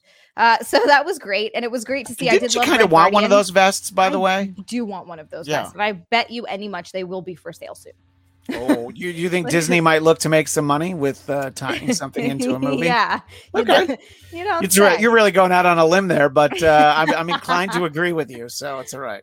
I will get it. I know, and someone already mentioned, because I am going to do a Black Widow cosplay. I'm getting close to being done with it. I have the wig and everything. I'm very excited. Nice. Yeah. Got the wig, got the suit. I just need all of the accessories to go with it to make it actually look like Black Widow and not just, a whore in a suit. So anyway, I'm gonna which you've done that cosplay for I was going to say your age. Really. I was going to say your age, but let's not put that out there. No, let's not put that out there. No, yeah. Thank you, Christian. Let's say 25 years plus 10. No, you're not that old. What? No. When did I turn 35? Oh God. It's coming. Yes, it is. Oh, I don't want to think about it. And by the way, Dominica Saxon agrees with you. Pugh stole every scene she was in. And I've said multiple times on multiple shows that the biggest heist in the MCU was Florence Pugh stealing this movie from Scarlett Johansson. But I think in a way where she absolutely let her, you know. And you're talking about the comedic timing. Scarlett Johansson has been somewhat amusing in movies before, but Natasha Romanoff is not funny. She has a couple of dry jokes in every like second movie that she's in. Yeah. So they weren't going to be able to get a lot of funny out of her. And that's not her character, and that's fine. Yeah. I think turning it over to Yelena and, of course, Red Guardian, you know, to provide the laughs, I think was definitely a smart way to go. Yes, and Red Guardian was great too, by the way. I really enjoyed him in that movie. But I feel like the Taskmaster character was handled very poorly. And I'm not even talking about like, oh, they made it a female. And I know some people are pissed about that. Yeah. I understand that it kind of worked in this story in the sense of like, it was his daughter. Like, by the way, some people are so pissed. You would think that when they took the mask off, it was supposed to be He-Man under there. Yeah, I mean, yeah, and I understand. But mostly I just think that they did a bad job with the character as a whole. They underutilized Taskmaster very heavily. And someone else mentioned this in my chat, and I have to agree. And I'm sorry, I can't remember who it was. Or no, I'm sorry. This was actually somebody I was talking to on OnlyFans. Actually, that's hilarious. I totally forgot. People messaged me about this on OnlyFans. I love way it. to work into the plug. Nicely know, done. Boom. Onlyfans.com/Zealand. Anyway, I was talking to him about it, and you know, I gave him my thoughts, and he's like, "Yeah, I totally agree. I think that if they took out Taskmaster, it would have been the same movie, like a completely unnecessary character. It was almost just like the side, like, oh, here's Taskmaster. We didn't get to see enough choreography. We didn't get to see enough fight sequences from them. It just, all in all, that was just a really disappointing way to bring Taskmaster into the MCU. And the ending was ridiculous, where she just comes out of it and she's like, is he gone? You're like, all right. It would have been way cooler if it turns out she wasn't fucking... Thank you. Hey. If it turns out looking out. If it turns out she wasn't mind controlled the entire time. Yeah. Right. No, exactly. Yeah. And as they say in Glengarry Glen Ross, ABC, A always, BB, C closing. So I'm trying to, just put it out there. I think that of the number that I see in the live chat, I think about half of them are people who will certainly at least visit your OnlyFans and at least subscribe for a month or two, you know. Yeah, check it out. And where are we at on the feet pictures on the OnlyFans? Are we putting those up if they're requested? I request if people can pay for private pictures, like ones just for them. So like I'll send just to them. So right. I have done some feet stuff, not a ton, but for the most part, I just keep my socks off in every photo. So there's usually feet how much would I have to pay for a picture of your husband Nick throwing you down the stairs? I want to say a couple grand for that one. Oh. All right. I'll be pretty beat up after that. I did have someone offer me $2,000 for like my butt hole, basically. You know what you should have done? You should have just super zoomed in on Nick's butthole and been like, there you go. Butthole for you. Yeah, which I'm sure that's why people are here for the butthole talk. But our friend Cammie Egan felt the same about Black Widow, Zia. It was a good MCU film. Filler before the other films come out. Yeah, it's sort of like it was a nice in some ways Captain Marvel acted as a filler. It was also like, hey, you need to meet this character before we have her be super important. But it was like to go back in the timeline to like, previously on the MCU, and it's like, I don't even remember this. Yeah. So there's a lot of stuff that I liked about it, but I can understand the criticism of it, but to me, it was fun, and it was also the first movie that I saw in a movie theater again. So that was a little bit extra exciting. Special, special. And but I've said this also many times, but it felt like I kept thinking, I'm like, oh, this is like a James Bond movie, and then when they pulled the masks off, I'm like, oh no, it's a Mission Impossible movie, because they all of a sudden it's like, oh my god, it's Tom Cruise. I had no idea that it was him. So I thought that look, it was fun, and a lot of it was, oh yeah, this is kind of exactly what I expected from it. I didn't expect more than this. You remember going back like 2 full years when we first got some trailers for it, I was like, yeah, it's probably going to be fun. But Yeah. foolishly, I was more excited for New Mutants than I Oh was. God, Christian, I know we talked about that a lot, and I'm so upset with myself now for being like, I'm so excited about this movie. And it was one of those ones where I heard so many bad things about it before I watched it that Yeah. I put off watching it. I put off watching know. it for a really long time. I waited until it came out, wherever the fuck it came out. I still have that $6 gift card. I know. I sent you $6 in Amazon To credit watch so it. that you could buy it, just rent it. Yeah. And then it ended up on HBO Max for free. And I so watched it there. you know what you can do with that $6? Well, there's one thing you could do with it, but another thing you could do with it is you could put it towards a Doug Bell cameo for my birthday in February. So I like this idea a lot. Yeah. There we go. I can start saving for it now. Except, of course, I feel like you could probably get a Doug Bell cameo for free. So I could you'll ask to do you'll that. still but you'll still have the $6. That'll just forever have this $6 in credit. I don't even know where it's at in my email anymore. I'll use it That's for all another right. movie we need to talk about. Yeah. Or but can I send it back to you? Can you use it? I mean, I could probably rent something. Yeah, that's what you when you see something that I need to rent, then you just send it back to me. There we go. That sounds good. We'll just send it but back and forth. Now, definitely off topic, but are you more excited for Morbius than you were for this movie? That movie has gotten moved around the schedule a few times now. Dude, I'm really excited for Morbius. And I I don't know want you this are. to be another repeat of fucking New Mutants. Mutants. Oh, but God. but be ready for it to be. you know? It could easily be. I know it could easily be. I'm hoping for better because Jared Leto really is a good actor. Joker Yeah. aside, I don't think Yeah. that was his fault. He's a fantastic actor, so we'll at least get some good acting in there. I'm hoping that we'll get a little Spider-Man nods here and there. I I'm think excited. I like that they're doing some random different shit. I'm here to check it out. It's one of those things where I'll go into it and be like, I can't wait to see what this is. But I don't want to go in with too high or too much expectation. Really, I think that's where you get let down. In terms of seeing Black Widow, did you go to the movies or did you do Disney Plus Premier Access? I did go to the movies. I did. Yeah. We still pay Yeah. for the AMC stubs or whatever. It's like $25 a month. The You see A-list, three movies a week. It's so much we could have spent $30 to get one movie instead of, you know what I mean? So No, I think that's the way to go for sure. Yeah. And I think that there's some of the movie would work fine on TV, but especially when like the Red Room is like falling down to the ground and, as improbable as those sequences are from a logic standpoint, the avalanche. It still looks really, the avalanche, it all looks really cool. So I'm like, oh, this is the reason why I'm at the movies is to see all of this. There was some rough CGI in that avalanche scene with Black Widow swinging around from the helicopter. Yeah. There was moments where I was like, woof. I know. They great. They had like an extra year and a half to do all the CGI, I know, and it's I like know. that's it. You're just like, yeah, it's good enough. This is fine. People have been waiting for a long time. They won't fucking care. So overall, you didn't think it was bad. You had more fun than you did watching Captain Marvel, but I think that has a lot to do with the character development. I mean, we care about Natasha. Exactly. And this is theoretically, at least, this is the last time we're going to see her because we've already said goodbye to her. Mm-hmm. And then this is one more thing.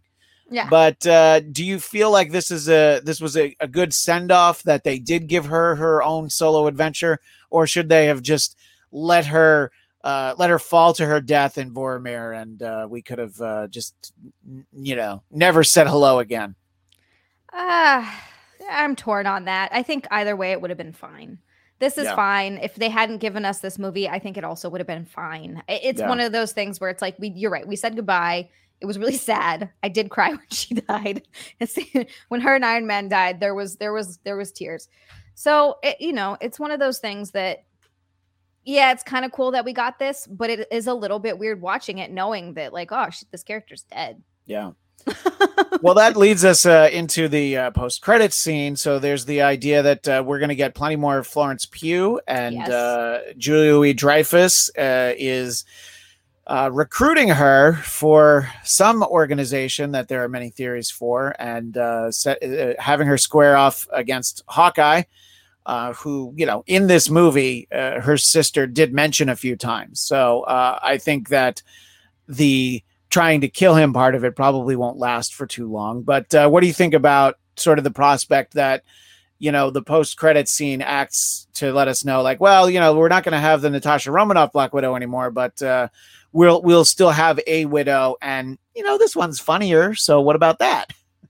It's hard because you did spend. This is not an easy role to fill. We have spent 10 plus years with Scarlett Johansson. Has it been 10 plus? How many years has she been in the MCU? Anyway, it's been a long time that we've spent with Scarlett Johansson. It's like 15, I think. Has it been 15? Holy shit. Yeah. And she's a great Black Widow. She really is. She was the perfect choice for this. She's been great in the role the entire time. So that is hard. And as much as I like Florence Pugh, it's going to be a little bit weird getting used to. But that being said, she's not becoming Natasha Romanoff. She's Yelena Belova. So she's a slightly different character. I think it'll be cool to see more of her in the MCU. I hope that she continues for a while.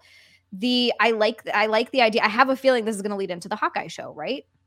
That's what the conventional wisdom is. It seems to be that's the next time we'll see Clint Barton, and who knows? It could be the last time we see him if Kate Bishop takes over as Hawkeye, and he retires on to that ranch where his weird kids put mayonnaise on hot dogs. So God, yeah, right? I will never forget that. Yeah, that's kind of why Thanos made sure to get rid of them, because it's like, that's disgusting. I mean, if you could pick and choose based on like when the snap happens, just pick. It wasn't random. Just pick and choose based on like bad eating habits. You eat weird shit. No, you're gone. Wanted to bring in this comment from Cami Egan. David Harbour stole the show as Red Guardian. I'd like a series about him. Would you like to see some form of, Red Guardian sequel, prequel, some form of adventure? I would like to see. I don't think that he'd be like a great main character, but I'm with Cammy. I'd like to see more of him. I think it'd be cool for him to pop up here and there, or like be a part of something. It'd be kind of fun to see him. Well, can't really do this now up against Captain America at some point, but that's hard to do. I mean, not with. I was thinking original. He could go up against Sam. And then one of the theories that we had on a previous episode was he could go against the I've forgotten the character name now, but from Falcon and Winter Soldier, the guy who had been Captain America like in the 50s, and then he ended up in jail. So you could get kind of a flashback story to them at some point. That could be really fun. Yeah, so there's some chances to see him, and I think I'm sure that what's going to happen is that the character will show up again in the comics, and he's going to be like much wackier and like this. A lot of times movies can help retcon characters by just be like, well, that's what everybody's going to expect to see from him, so let's just do more of that. I think that here was an interesting comment from BlackRock 316. The action was edited very odd, and was disappointed in it. Dominica Saxon, Taskmaster getting up to keep fighting, saying she enjoys killing. Did Ross let Black Widow walk away at the end of the film? No, I think that it's like, look, obviously she was able to break out and sneak away from wherever he put her.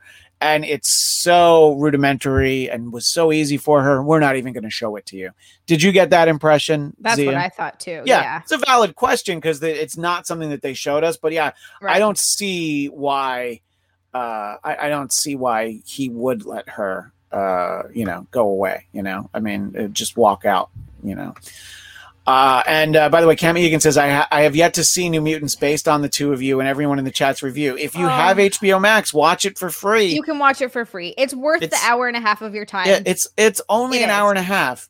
You could watch it twice while Zack Snyder's Justice League is playing in the other room, and it would still have an hour left. So, true. Come on. Yeah. But it is rough. The first half was kind of fun. I enjoyed the first half a little bit, and then we got in the second half, and I was like, oh boy.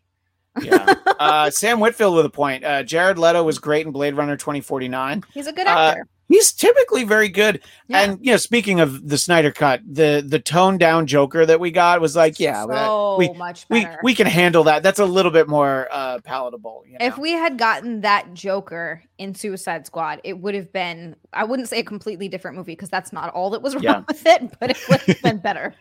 And since we're talking about Jared Leto, Cam Egan again, for the love of God, I hope Jared Leto doesn't cock up Morbius, especially since he looks incredible as a character. He does look really cool in that trailer. Awesome. Oh, yeah. I want that movie to be good so bad.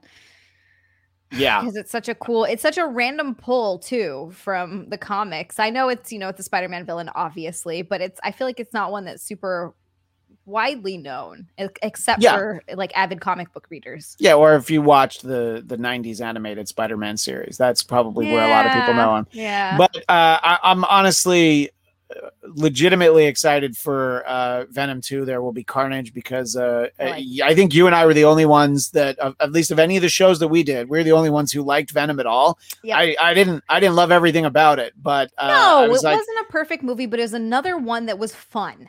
It was fun, and the acting was good, and the relationship they developed between Venom and Eddie Brock was great. They did. I feel like that, and then I'm excited to see more of that in the second movie. I mean, yeah, it would be awesome if we could get him in Spider-Man, but yeah, that's not what we're doing right now. No, it'll be great. And by the way, Daniel Drew it reminded me Isaiah Bradley was the Captain America from Falcon and Winter Soldier. That's his name. I was going to say David Bradley, and I knew that was wrong. So I just said, I forget his name, basically. So, by the way, Rock wants to chime in that he also liked Venom. So, it was a fun movie. We're not alone.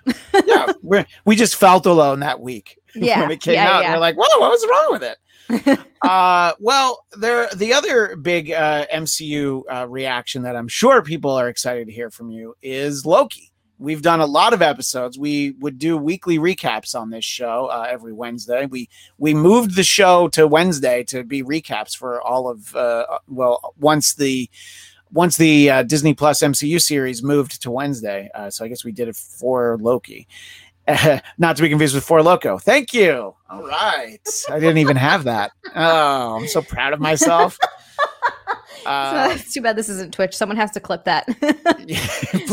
Somebody could do it. Come on, Rock. You could do it. You could figure out how to do it. Just go over to YouTube and grab it. But what were your thoughts just sort of overall on Loki? And let's start with Sophie DiMartino as the Loki variant, Lady Loki, maybe the Enchantress, but whatever she was, the only person that Loki would ever be able to fall in love with is, of course, himself. Yes. Yeah. I did think that was just so funny how he falls in love with him. I really liked Loki. I really did. I think it was my favorite so far of the Disney Plus shows. I think they did such a great job. It was so different. It was so weird. We really dive into the Loki character a lot because it's interesting, right? So we saw Loki progress over time throughout all of these movies. And, he starts off as as a villain, really. And then by the time we get to where he gets killed by Thanos, he's not really a villain anymore. He's kind of an anti-hero, I guess. And so you see that sort of development. And then suddenly we're hopping back all those years to where we still have mischievous villain Loki. But then they sort of it was 6 episodes, right? It was, yes. Yeah. I was going to say, oh my God, my brain is completely forgetting this word. Anyway, over those 6 episodes, we sort of got that character development back, which is showing that no matter what, Loki kind of develops into this more anti-hero type of character. That's still Loki, still mischievous, but he's turned into like oddly this good guy that you can't help but really like. So I think they did a really good job with that. I really like the Sylvie character too. I thought that was a really cool idea to have another variant of himself that he falls in love with. And just overall, I guess we didn't really get Kang at the end there, but we got kind of Kang, if that makes sense. A Kang variant. And that I don't know. That's the sort of stuff that I think in general doesn't bother people like your diehard comic book fans. The idea that He Who Remains would just be a variant of Kang is logically it works. So everybody's like, all right, yeah, that's pretty cool. Yeah, I haven't seen the backlash against that because it's hardly a beloved character. I mean, it's I think it just worked really well. And I'm excited to see him as Kang. I feel like, we know he's going to be in Ant-Man and the Wasp. Quantumania, but I suspect we're going to see him before that. But I think so too. I think he's going to be another one of those, maybe not Thanos level big bad, but I think there's going to work up to some stuff with him, which I always like. I appreciate when they do that. No, but I mean, the potential is there for him to be a Thanos level big bad because of the influence he has on the timeline as a whole. That is true. That is a good point. And I enjoyed that actor too. I thought he was really good in the role. Very out there, very strange, which I liked. So yeah, I like that a lot. Also, shout out to Owen Wilson. Right. I was literally about to ask you. The only disappointing thing about there being a second season is that I fully expected that the series was going to end. He finally gets to ride off on his jet ski, and I think that's still what we're going to get. It'll be down the road. Some people in the chat were not surprised. They knew there was going to be a second season, but I honestly had no idea. Neither did I. It was one of those things where I'm like, how in the hell are they going to wrap this up in the next 10 minutes? And then you're like, oh, they're not. They don't. Great. Yeah. And then he gets, oh God, that part too, where he gets back to the TVA and even Owen Wilson, I'm forgetting his name. Why am I forgetting his name in the show? Oh, it's Mobius, which I had to be really careful to not call Mobius as a reason. Yeah. That's right. Okay. So, and he gets back to Mobius, and Mobius has no idea who he is, and it's a whole different thing. And there's a big statue of Kang. I'm so excited for season 2. We all want to know. Yeah, I think it was great. And the episode where Loki and Sylvie first kind of team up and they run around together, I thought of you because I said on multiple shows that episode of Loki was the best episode of Doctor Who in the last 5 years. Like you could take that script, you could have either one of them be the Doctor and either one is the companion. Like everything about that was like, it's such a Doctor Who story. And I'm like, this is great. I didn't even think about that. Oh my God. Yeah. So, and by the way, if you're not watching the video version, you're really missing out on Xia wiping her nose. Dude, my nose is running like crazy. If that is the kind of stuff, hey, what's that? Your nose is running? You better go catch it. Wait. It's weird to do that with you now that you actually do a show with him. All the time. We just used to do that.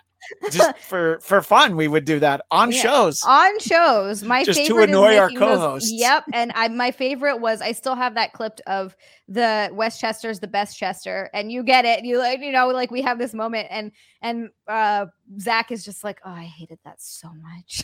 But then you tweeted it at Sam Roberts, who said like that guy's got a problem because Sam Roberts knows more than anybody that the Westchester is the best Chester. It's the best. And honestly, there's an Eastchester in Pennsylvania. It is not better than Westchester. So don't tell me that Eastchester. You know what? I'm going to go out on a limb and say that Eastchester is the fucking least Chester. Eastchester, Leastchester. That is a mic drop moment, Christian. Yeah, I know, but I didn't want to drop my mic because it would have been really loud. And honestly, knowing me, I would have broken it. And nobody really wants that. Well, actually, I think they do. By the way, Rock did not enjoy our Chip-like interaction. He just had a lot of no. I don't know how anybody can hate Chip. I don't either, but here we are. But here we are. But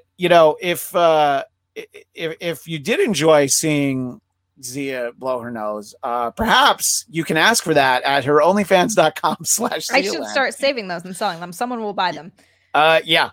Now, considering when you were on Chrissy Mayer's show, there was one of the other guests was talking about somebody on her OnlyFans that they would buy. Get ready for this, boys, in the chat. They would buy used tampons from them. And it's just like, if somebody wants to spend money for it. So, so sell the tissues, why not? What's the worst that could happen? Somebody could clone you. Oh, wait a minute. All right. No, don't sell the tissues. I just came up with the reason why you shouldn't do that. You mean you don't want 1,000 Xias running around? No, I don't think anybody does, but maybe I'm wrong. So, I think that, look, we've gotten some great Marvel content after a long dry spell. And I know we talked about the other Disney Plus shows the last time we chatted. I think we did anyway. I'm fairly sure we've talked about all of it. Yeah. And I mean, I think that I like all three series because they're all so different. Like WandaVision is such a very specific thing. And honestly, I liked Falcon and Winter Soldier. That is the most typical for what I was expecting from. Yes, that was very MCU. It was a good story. I liked it. I liked that we end up with him as Cap at the end. But that's the one that I expected the most. I think that the crazy Loki series and the also crazy Wanda series, they were both great and just so different. And honestly, like even people who loved Black Widow, you can't tell me that that's your favorite MCU content of 2021. You know, it's because it's like it just got buried in all this stuff. You know, it's just like it came out like Loki had its second to last episode, and then Black Widow came out, and you're like, yeah, I'll go see it. But boy, am I way more excited about that. We did 2 shows that week of Marvel Movie Talk because I'm like, everybody's going to want to talk about the Loki finale, so we gotta do our Black Widow talk beforehand. And we've done really 4 episodes talking about Black Widow, and we'll probably put it to rest now, but people can always talk about it in the chat. So we've got a lot of other things coming up MCU wise on the calendar. The next official MCU thing is Shang-Chi, which our friend Katie informed me, I guess it's Shang-Chi, and Shang-Chi? It's apparently Shang-Chi, Okay. but I've never said it that way, and it's going to be hard for me to break the habit. I'm not saying it in a way of like, I ain't fucking calling him that. No, I'm just saying I'm going to say it wrong because I'm used to it. But I'm excited for that because, again, it's a completely different genre. It's like, yeah, you want to see a Marvel Kung Fu movie? Great. And it's Disney money behind it. So you know that the Kung Fu is going to be awesome. I am so excited. This is what we should, hopefully this is what we should have got with, and I know that we both liked Iron Fist, but I know that we can both critique the fact that the choreography was not great, especially following Daredevil, where the choreography was fucking phenomenal. And I also, when that came up on It's Eric Nagel, which I guess it's available on iHeartRadio, but you can also watch it live on Twitch Thursdays at 7 p.m. Eastern. And again, who's going to be on this week? This guy. Hey. I just stole Doug Bell's thing. This guy. But Benifer. But and you did defend Iron Fist, and I was glad that you didn't just try to fit in with the cool kids and be like, yeah, Iron Fist sucked. But there's legitimate complaints critique about the fact that Finn Jones didn't have time to prepare. And he wasn't perfect, but again, there's that one episode of Luke Cage where it's the 2 of them together, and we're like, yeah, that's the series we should have gotten. They should have just done that. They should have given us a little bit of build up from both of their characters, like a mini series on each of them, and then they meet up and boom, that's the series. Yeah, no, exactly. So so movie wise, that's the next thing we're gonna get. I'm excited. I don't know that much about it. The rumor is we're gonna get Mandarin, and there's a lot of comparisons to Mandarin and Taskmaster because it was like, well, they burned like a pretty cool Marvel villain, and I think if we really get him, it'll make up a lot for that turn in Iron Man 3.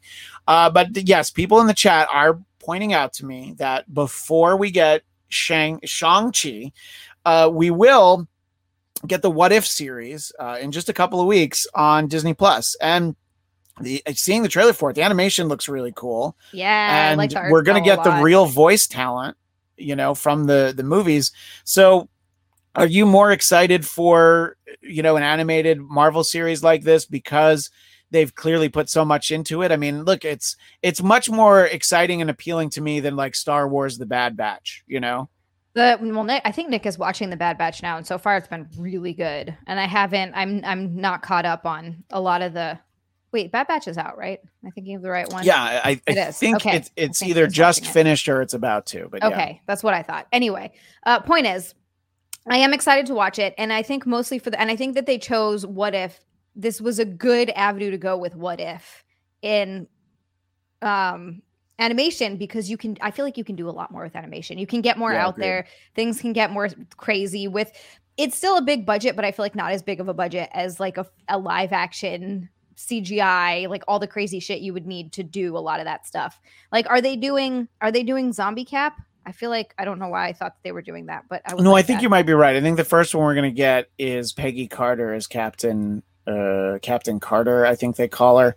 Yeah. But yeah, and then you can pick some of what we're going to get. We're going to get Chadwick Boseman as Black Panther for the last time, which I think it's nice that we're getting something. It's so sad that we won't have him anymore, but at least we get this. And he'd recorded the audio for this before he died. Wow. He did. Yeah.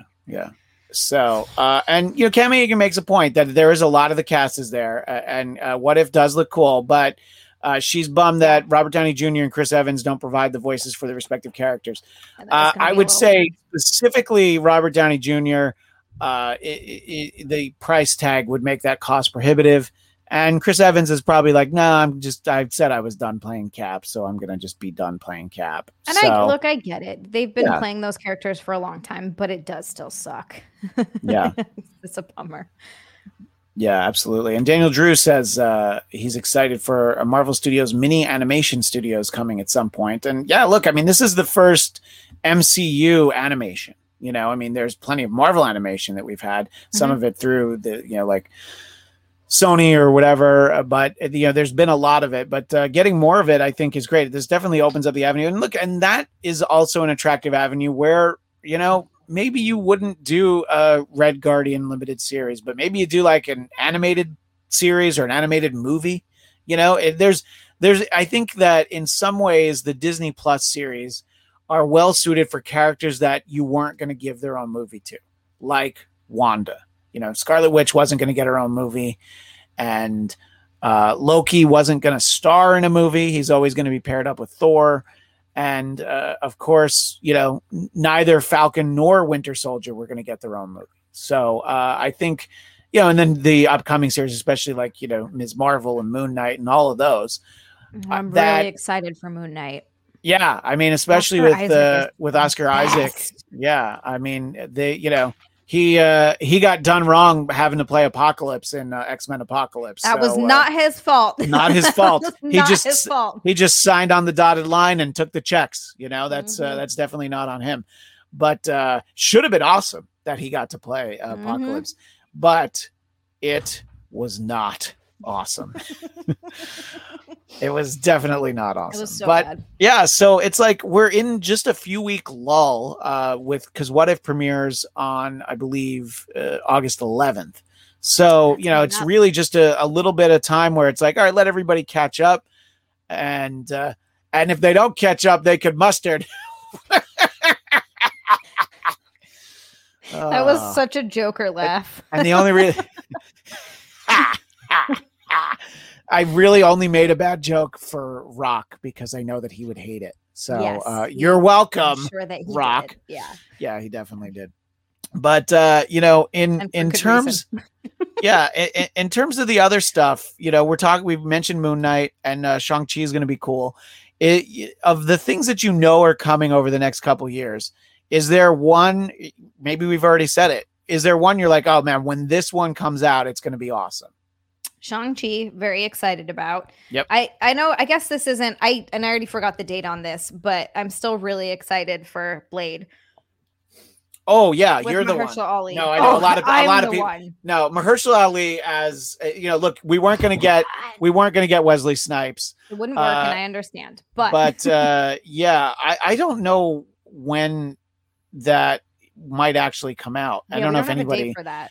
Yeah, I think I think maybe 2022 release date. The creator of Blade said back in March, but I don't think anybody knows for sure. But they've got so many movies that are like already done, just waiting to come out. I mean, Shang-Chi was supposed to come out the day that Black Widow ultimately came out. Mm-hmm. And, we were supposed to already get Eternals, so, Eternals, I'm not super excited for. I'm more going into it like, this will be interesting. We'll see. I'm going into it with a very we'll see attitude. I like the cast. The cast is great. Their characters I'm not particularly familiar with, but I have had my doubts about the MCU early on. I wasn't sure how Captain America was going to work. I was really convinced that Thor wasn't going to work. So, and in one of the 3 times I was right. But again, that's where you disagree about the Dark World. Did you ever do a rewatch of that, no, by the way? No, I haven't, and I need to. I'm still trying to finish the Fear Street series. Oh, I see. Yeah.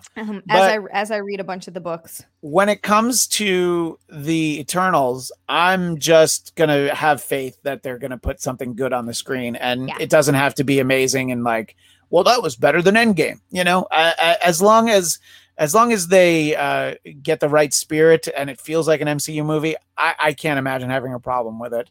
But yeah, I think that Doctor Strange and the Multiverse of Madness, I'm so excited for because of everything that has been set up, one in WandaVision, but also now in Loki. And I think that the Spider-Man movie this December, which, you know, it's MCU adjacent, essentially, that's going to feed into it. So I think when we really start getting to those stories, it's going to be great. You know, like when you finally got it, just the first Infinity War, much less Endgame, you know? So I think when we get the big high stakes stuff, that's what I'm going to be most excited for. Multiverse of Madness. The Multiverse of Madness. Yeah. And I stand by my assertion, by the way. I still think Thor Love and Thunder is a dumb title, and I will not back down from that. No, I'm with you on that. I hate that title so much. And that's one of those movies that I'm just kind of also met on. But I'm going into it with like open mind, but I'm not that excited for it. I don't know why. I'm like, sure, I guess. Unless they give us Frog Thor, and then all will be. Well, you did see Frog Thor in Loki, right? There was a little. Yes. He was on the ground, yeah. Yes, I did see that. And they apparently recorded Chris Hemsworth as his voice, and they didn't use it. And I'm like, well, how do you not use it? Not use that? Yeah, right. That's crazy. Yeah, no. If we get Frog Thor, I will be forgiven. No, it's just I don't know. It's one of those weird movies. No, I mean, look, Natalie Portman is a fantastic actress. She's amazing. I love her. Despite how she was directed by George Lucas, she's a phenomenal actress. Also not her fault. Also not her fault.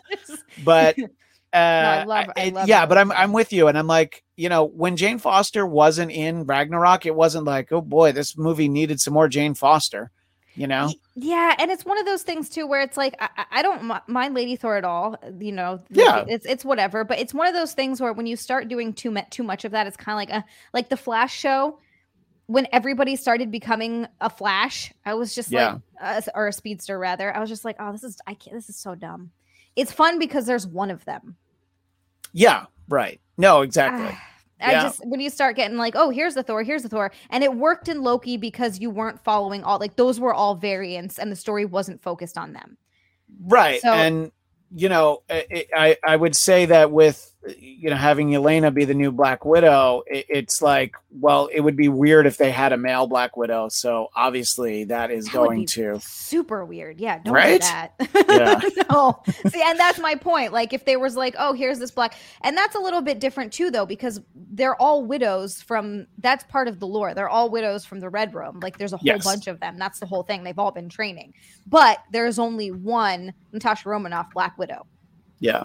By the way, not everybody checked in the live chat. I wanted to get Opie and Anthony, Jim and Sam show legend, Chris the teacher, whose comment to you was, "Hey, Bay."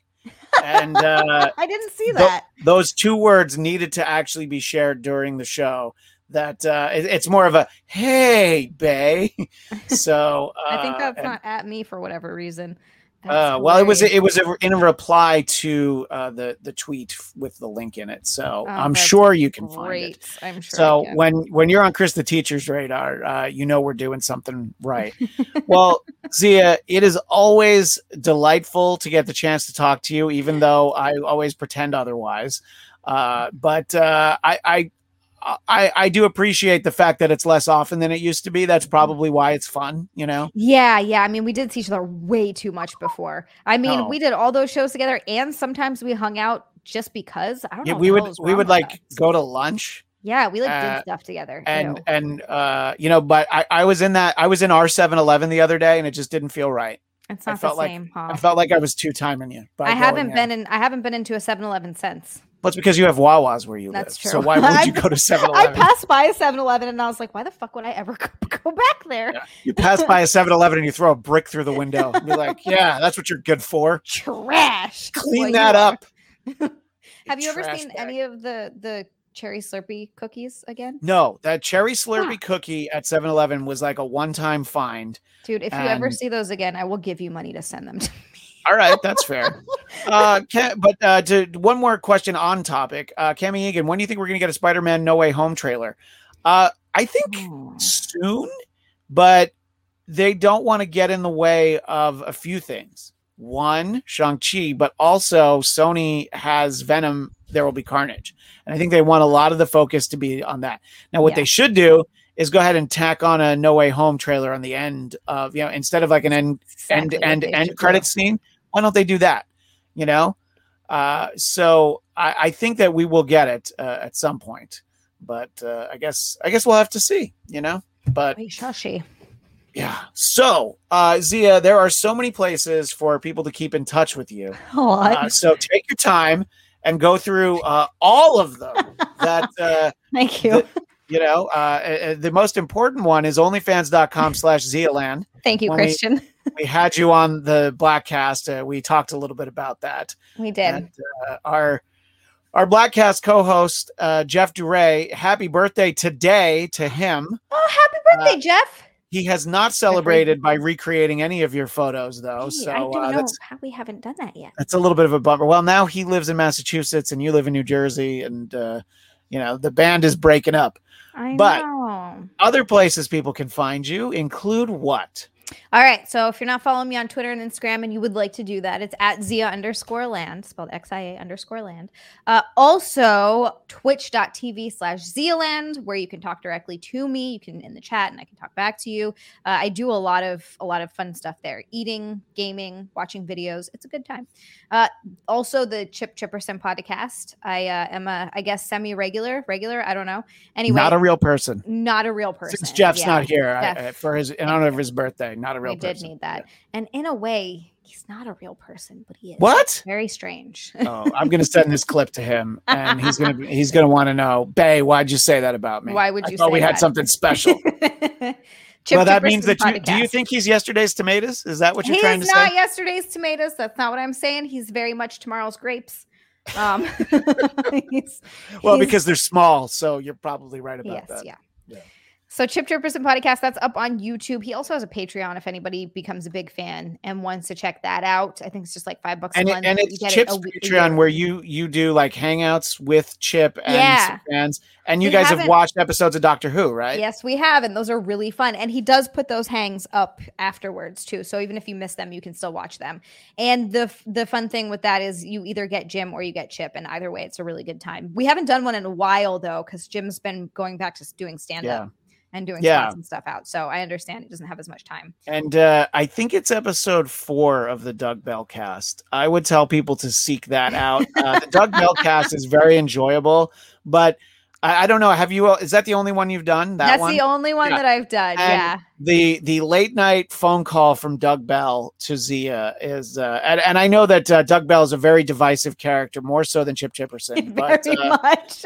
But that it's one of my favorite things I've ever seen you do. Oh, and you were on Kelly and Calta this week, right? Yeah, I was on Kelta and Kelly with Bobby Kelly, Mike Calta, and Bert Kreischer, which was really cool. And who Dougie Bell calls Kreisch. Kreisch, of course he calls him Kreisch, and Yeah. I'm sure that Chip calls him like Bert or like Berg Kreischman or something like that. Yeah, he probably does call him Berg Kreischman.